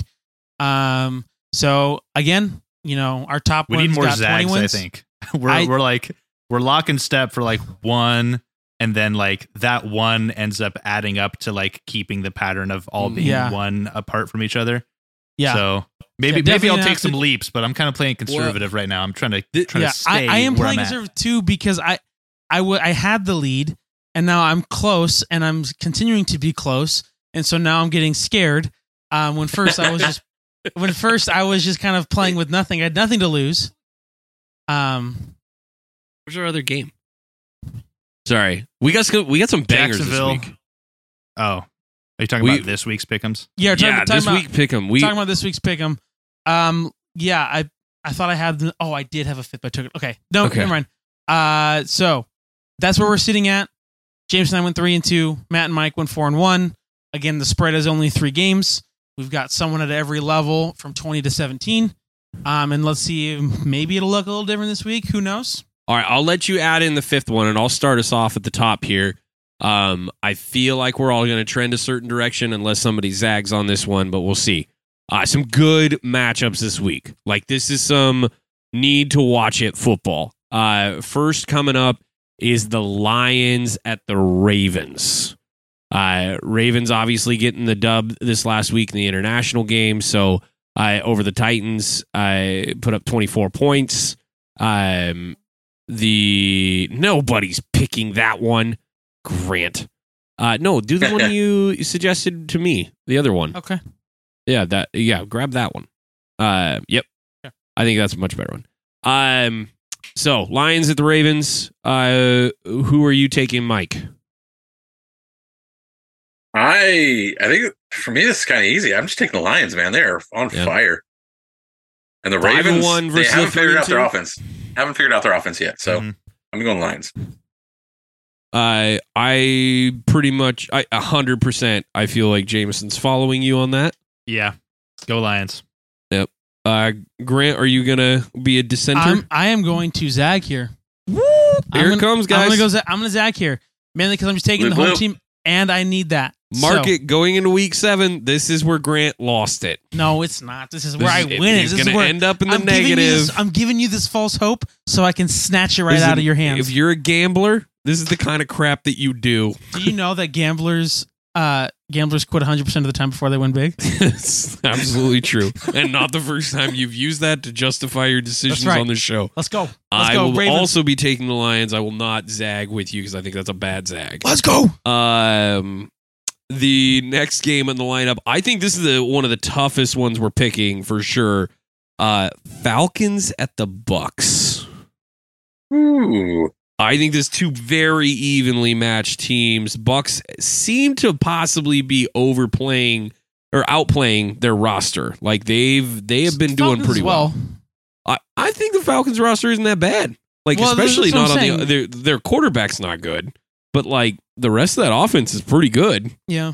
I mean, they're loaded at running back, seemingly, supposed to be. Yeah. And that defense playing very well. I'll go first here. Okay. I'm going to pick the Bucks because they're at home. Okay. And I think Desmond Ridder is really just not that good. And Baker Mayfield's much better than Desmond Ridder. And I think it's not even close. Baker Mayfield's actually playing very well for this team. Obviously, they but they're also playing the Lions. Did a friend of ours threaten your life if you didn't say that out loud? No, I haven't spoken to him at all. But no, Baker Mayfield is just. I like him better. I also like their wide receivers more. Okay. And I like some of their defensive players actually a little more as well. And they're at home, so you like everything about the Bucks more. Noted. Other than the running back situation. Yes, 100%. Okay. Mike. Oh man, this is really hard. I don't like Ridder. Who does? He's bad. Cousins just need to be on that team, but that's a different conversation. Let's go with the Buccaneers. Jameson. I'm gonna take the Falcons. It is hard, but this is one where I'm gonna try to zag a little bit. This is where you zag, and not the Ravens with Lamar Jackson. No, because the Lions are that good, and I don't think either of these teams are that good. But I think the best unit in this game is probably like the Falcons running game. So just if they can get going, I don't like Baker Mayfield did not. I know the Lions are good, and I do think the Lions have a top defense in the league this year, but they're not so good that Baker Mayfield went 19 for 37. I just wasn't really impressed, and I do think they've overplayed. Whereas I think the Falcons are actually better. They're just being held back by a quarterback. So I almost feel better with them performing averagely with what they can do versus like the Bucks going in and overperforming again. That makes sense. So I'm going to take the Falcons. I think that this week, Arthur Smith does not allow Desmond Ridder to throw over the middle. That benefits this team. I'm gonna go with you. I'm gonna take the Falcons here. I think it's a better overall squad. And I'm just gonna. I don't think Ritter's good. Don't get me wrong. But he's bad. If he throws a touchdown and a interception, Falcons win this game.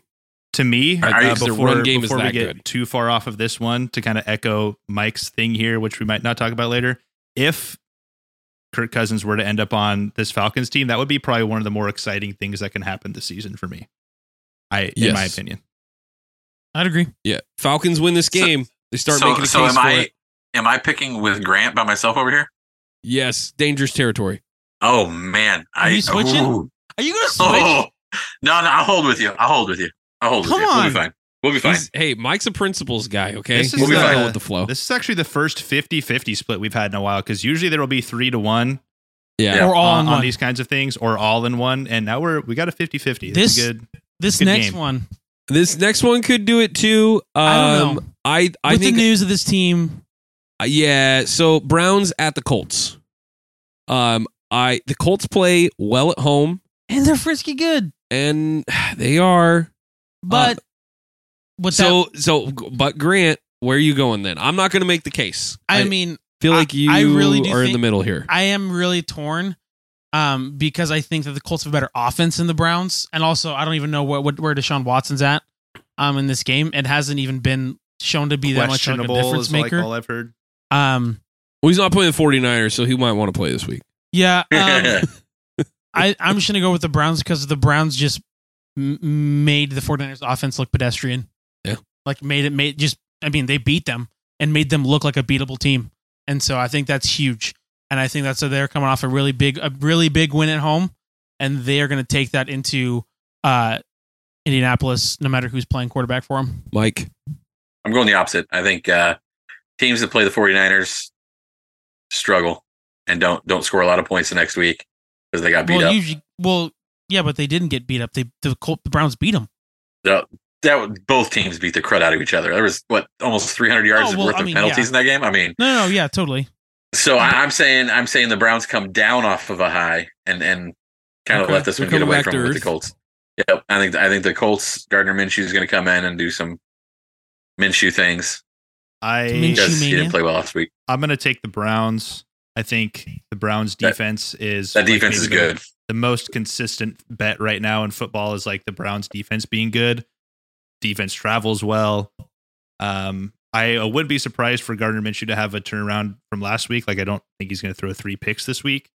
But without Anthony Richardson in that lineup and Jonathan Taylor not being fully integrated, I feel like that defensive unit is just a pretty good bet. So it's probably going to be a slop game, honestly. Like could very well be less points scored than that Niners game that they just played.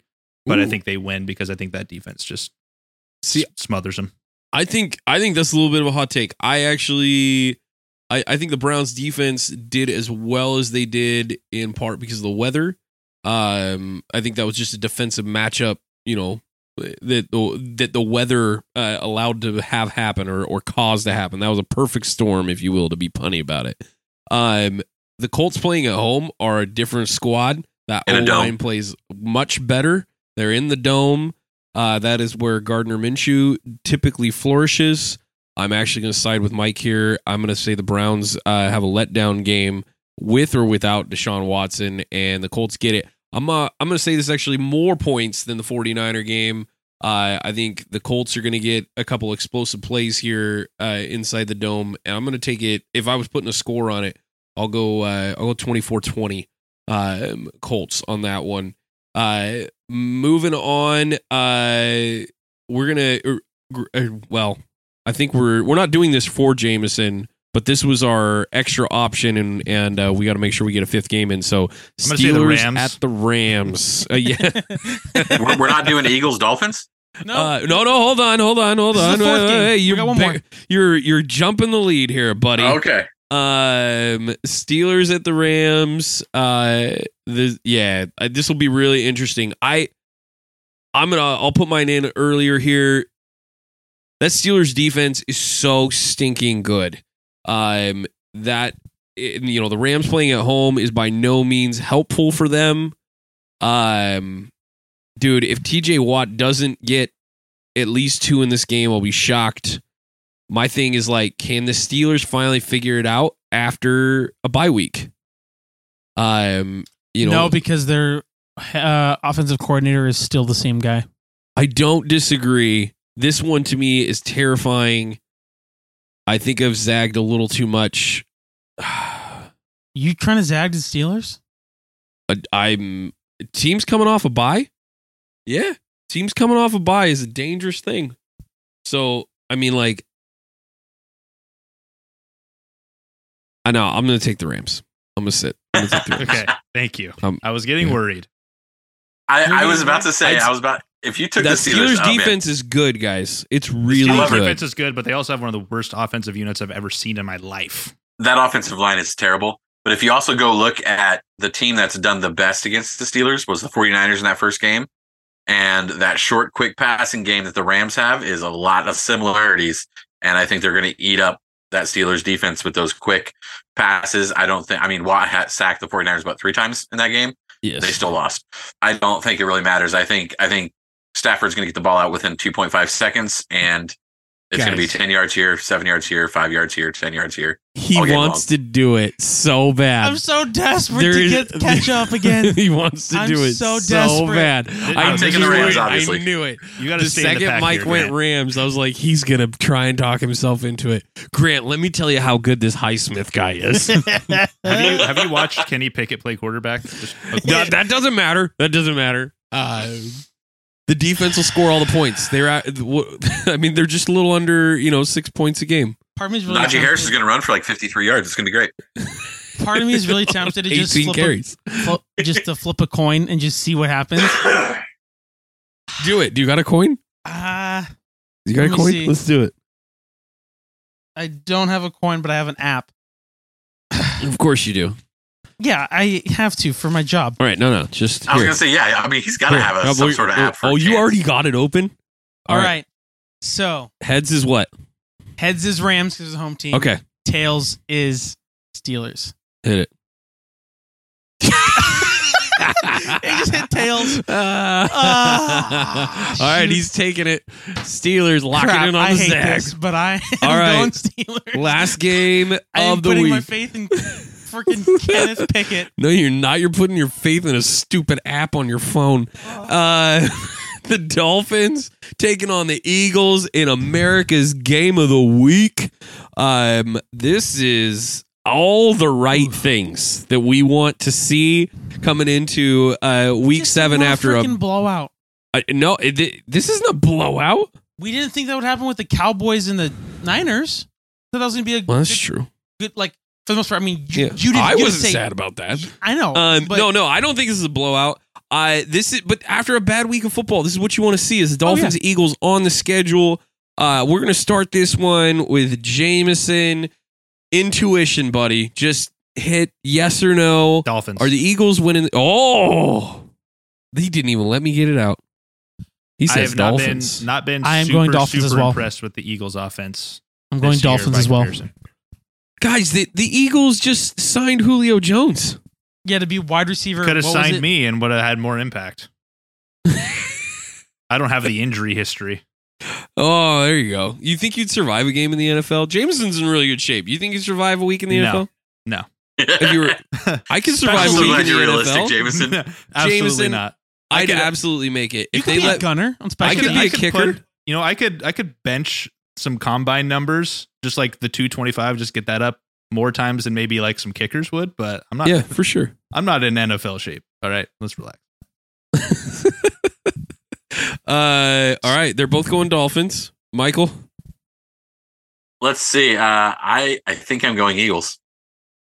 Is it Well. because that we both went Dolphins? No.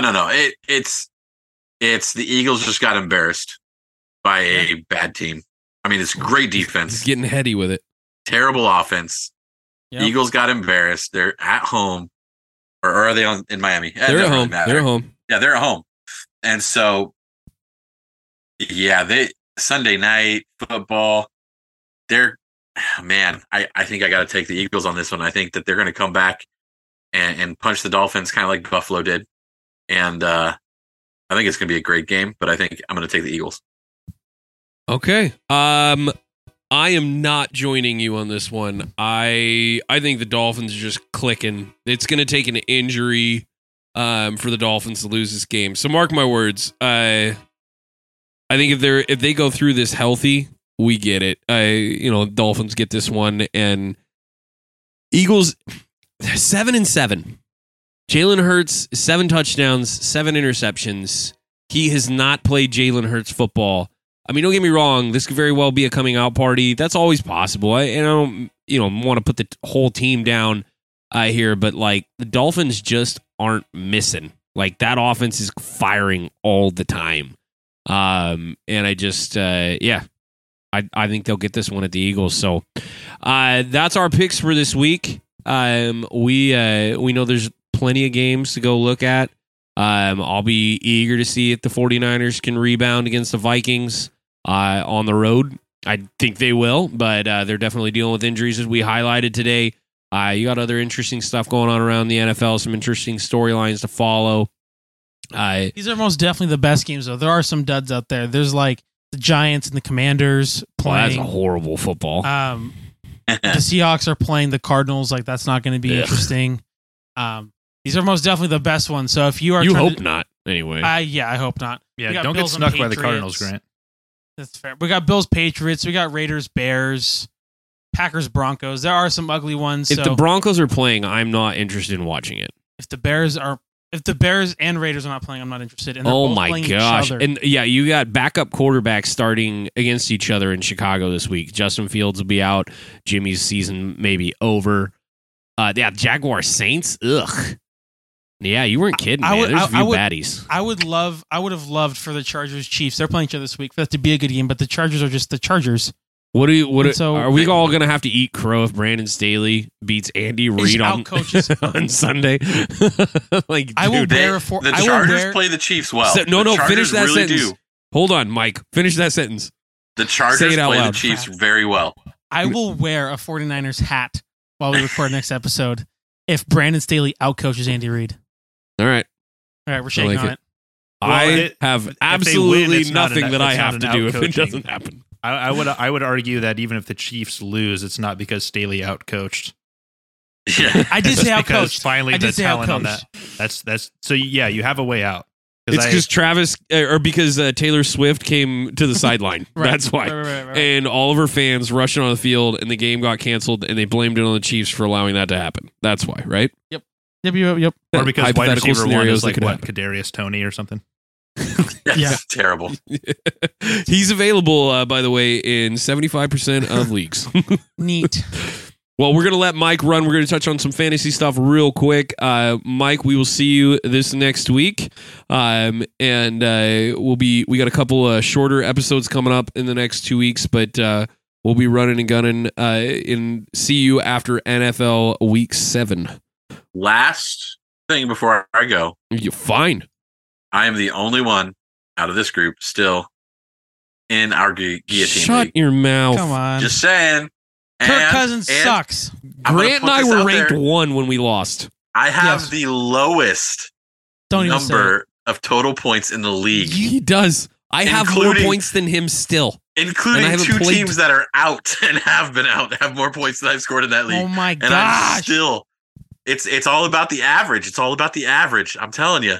I'm averaging you have like that the third lowest average. My other guillotine league, I was averaging, or at least the last few weeks, I'd put up 180, 150, and then I put up 74 this week, and it got kicked. I put up 81. League. I put up somewhere around, I think, 81. Yeah, Kirk Cousins gave me 8 points. Gabe Davis gave me 1.5 points. That was brutal. I scored 96 points a game in that league, and I'm like, boom, just going.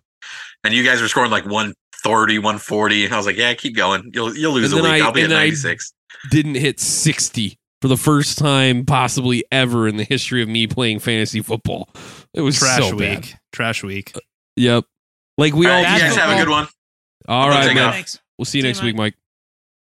Well, touching on some fantasy stuff, I'm still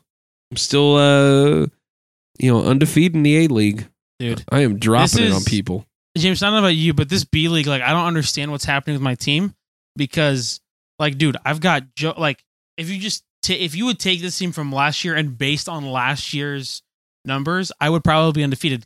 I got like Joe Burrow, Jamar Chase. I've got Josh Jacobs, Damian Pierce, Jalen Waddle. I'm like 2-4 with these guys. DJ Moore, like no one would have ever thought that I'd be like 2-4, but Joe Burrow's hosed me. Jamar Chase has hosed me most of the time. It has just not been fun. Yeah. This I'm in first, second, and third right now in my 3 main leagues. And feeling pretty good on my averages and all that stuff. I just want to highlight a few matchups that you're going to want to exploit this week, and maybe a few things you should consider or reconsider. If you had TJ Hawkinson, just real quick, you have been disappointed like me. Do not start him this week. Just quick heads up. You should waiver wire something before you start TJ Hawkinson this week. He's playing the 49ers. And right now he has missed his projected number. I believe it is 4 straight games and a total of 5 out of 6. TJ Hawkinson needs to be traded or shelved at least this week. Hopefully these targets pick up for him, but this is not a week where you're going to want to do that.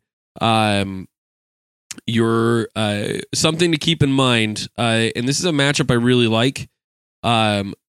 Romeo Doubs is playing Denver this week, and Doubs has hit double his projection 3 out of 5 games this year. He's had one stinker, and that was against the Raiders, who again have been a pretty decent defense. They're a top 9 against the pass in the league. The Raiders are, but Packers are coming off a bye to take on Denver, who has allowed the most points in the NFL this season. And I really like Doubs in this matchup, especially with Denver losing now 2 key pieces of their pass rush in the last few weeks. Doubs is a sneaky good start this week. Would not be surprised if he puts up some big points. Another option to consider this week on sneaky goods would be Brian Robinson against the Giants.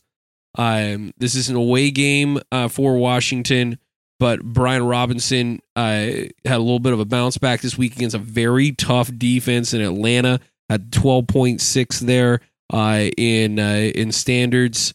And he has hit double digits 4 out of 6 weeks, despite playing a couple of top 10 defenses in Atlanta, Philly, and actually 3 if you're considering Buffalo as well. And yeah, the guy has missed a little bit and been a little bit more pedestrian. He's been in that 12, 13 point range 3 out of 6 games.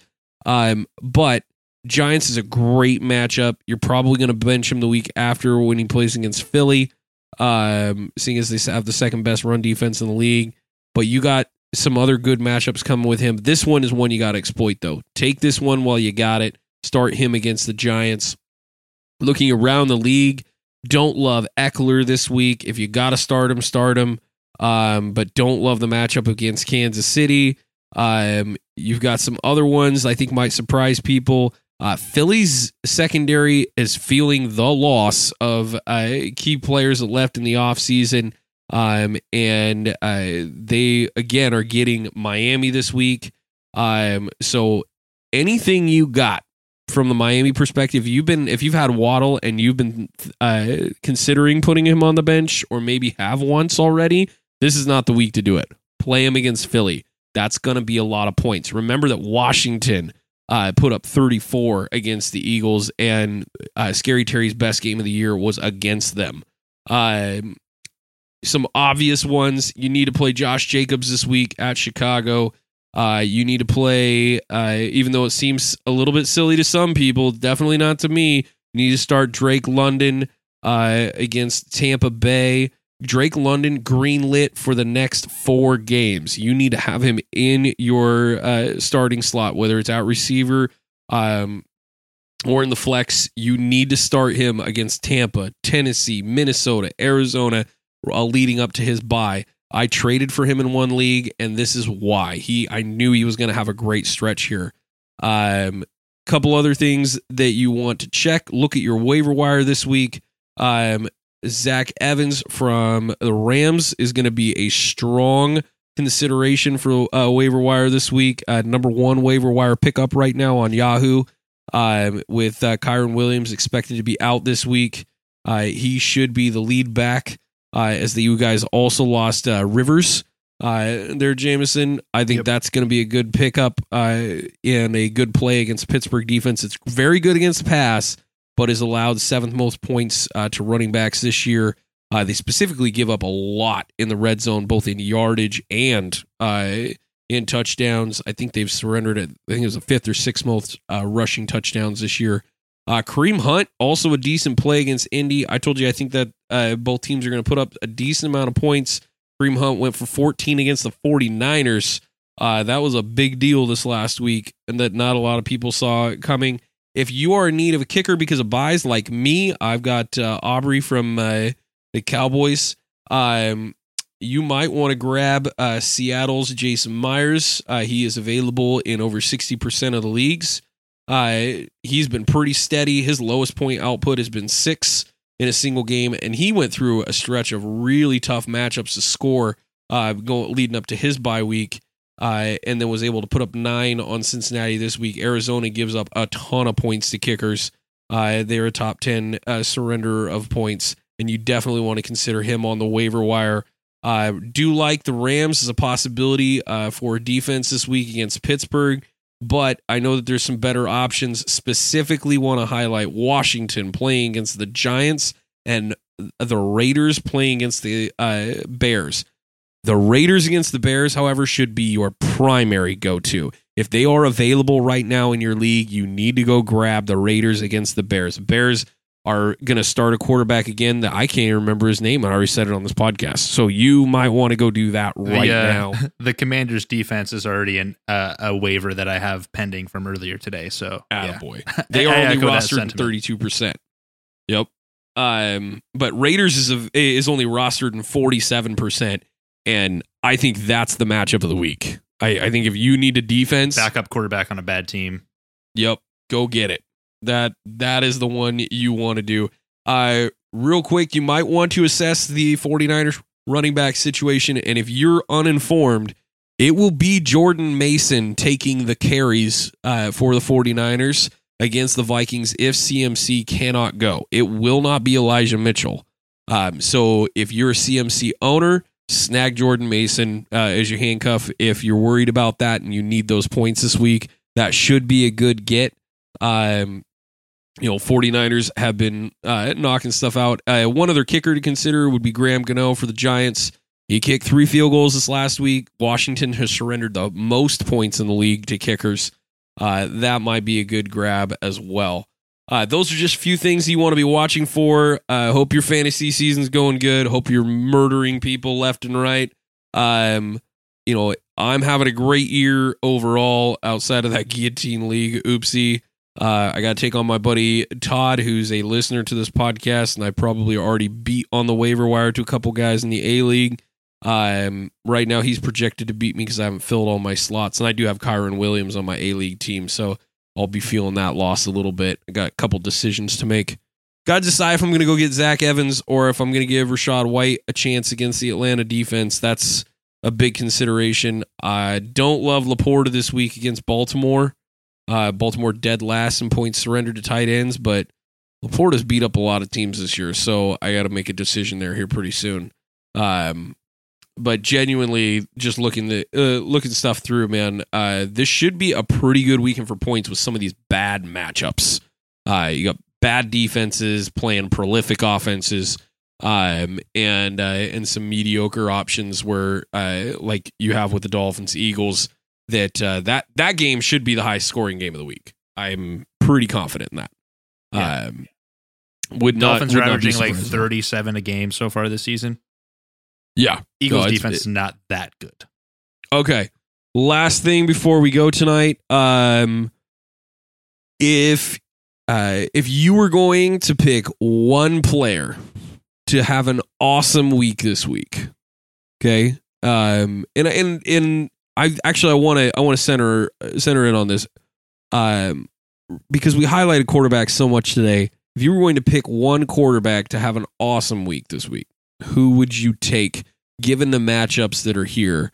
I've got one particular one in mind, but if there's anything that sticks out right away, you guys hit me with it. Let me pull up all the matchups here so I have them in front of me. So I'll just spout them off real fast. You got we don't know who's going to play quarterback for the Jaguars this week. They're playing Saints on a short week, and Trevor Lawrence was out. We've got Steelers, Rams. We got Packers, Broncos, Niners, Vikings, Dolphins, Eagles, Chargers, Chiefs, Cardinals, Seahawks, Bills, Patriots, Lions, Ravens, Commanders, Giants. This is one of the big bye weeks. It is 6 teams on a bye this week. Yeah. One quarterback to have a good week. Yep. I like. There's 2 that I like. I do like Niners. I do like Brock Purdy have a bounce back against the Vikings. Yeah. I think that'll probably happen. He'll probably he'll probably have 2 touchdowns, 280 yards. Yep. Somewhere around there. That's usually around what he's been doing, right? Yep. Somewhere around there. Also, I do think Geno Smith will bounce back against that Cardinal secondary. I think that you get a week back with some of our O-line back. Finally give him some time to throw. Maybe DK Metcalf won't be a dirty little dude rat. I hope not, man. That's not been a fun thing to watch and to root for a team where a player is doing that. Not been a fan of that. But those are the 2 that I would say. Jameson? This one's going to come from the best matchup of the week. I'm going to say Tua, just by the fact that they are going to score a lot of points, I think. And like normally I would say, Chargers Chiefs, like that's going to be one. But like I haven't been super impressed, obviously, with like even though the Chiefs are 5-1, this hasn't been a Patrick Mahomes like onslaught of a season, and the Chargers just don't really know what they're doing. And I just don't really like any of the other quarterback matchups. Like even with the Bills, like I would expect Josh Allen to throw all over the Patriots, but Bills Patriots, but it's Bills Patriots, and like Josh Allen is one of the more inconsistent stars in the league, so I just like can't bank on that happening. I also would not be surprised.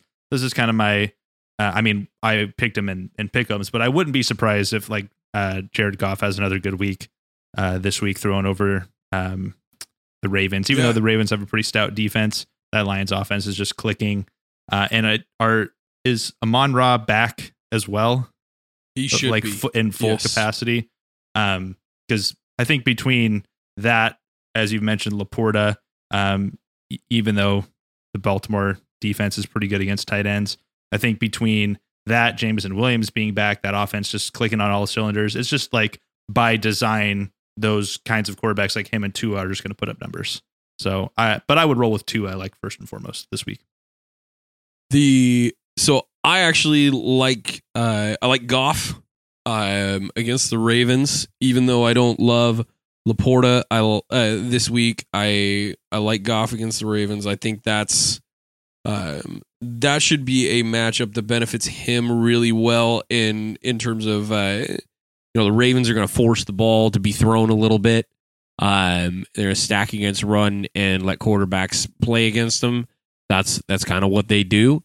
And Patrick Queen, clogging the middle of that defense is what they're about. So I think that Goff absolutely can get some stuff over the top. I think that secondary is not as good as it has been, and I think that part of the reasons the Ravens have been that good against tight ends is, to be fair, even though I said don't start Laporta, they haven't played a lot of good tight ends. Just throwing that out there. Playing Tennessee this last week, so just throwing that. But I know this is going to be ugly football, but the one that I really like this week, because I like this guy, I like Sam Howell against the Giants. I almost threw that one out there, but that's my dark horse. I don't hate it. Yeah. I almost threw that one out there. I knew it was coming. Yeah, I think that the Giants are going to try and score a lot more points this next week. They're going to try and put some points on the board for sure. This Commanders defense has not been great, so I like this shootout type format here. I don't think this is going to be bad football week in New York. Now, if there's a weather issue, that obviously will play into it because neither of those quarterbacks, I think it's going to be Tyrod again this week. Nor Howell played great in weather, but if it's decent weather, I really do like him to do well. Also, I know we talked about it is going to be bad football, but there's a rookie quarterback that's going to get a start from Vegas against a very terrible Bears team, and I would not be surprised if we're singing his praises next week. I am. I like rookies. I cheer for the rookie. I want the new guy to do well, and I think I wouldn't be surprised if we're on this podcast next week going, hey, man, I know it was the Bears, but O'Connell had a day. I would not be shocked. But no, I think my two would definitely be Goff, and I like Howell this week in that matchup. That Giants secondary sucks. You're telling me the guy that comes in and fills Jimmy G's shoes is going to be better again? That's not what I'm saying. I am a Jimmy G apologist. I would never say that. Brock Purdy, better than Jimmy G. After he leaves, Jimmy G's leaving now, and now you're like, Aiden O'Connell could be the guy. It could be the guy. I mean, it could be the story. You're a Jimmy G rebound kind of quarterback enjoyer. Yeah. That's what it comes down to. It's fair. Well, we all have our biases, and that's Matt. Listen. He took me to a Super Bowl. All right. He also okay. He depending on who you talk to, he may have overthrown Emmanuel Sanders. But yes. I also say why crap in Emmanuel Sanders jump? It's the Super Bowl. Just throwing it out there. But no, that's it for us this week. We know it's going to be a much better week of football than it was this last week. I'm certain of it. 100% certain of it. I don't think Grant will get to watch any of the good ones. Teams don't play this week, and so we have less opportunities for more bad football. Yeah. That's true. All right. Well, you guys enjoy the football weekend. We will be back at it with you next week, and we'll catch up on our pick'em, all things NFL, and we'll probably make fun of Grant for all of his horrible picks. Let's go. So, all right. Till next time.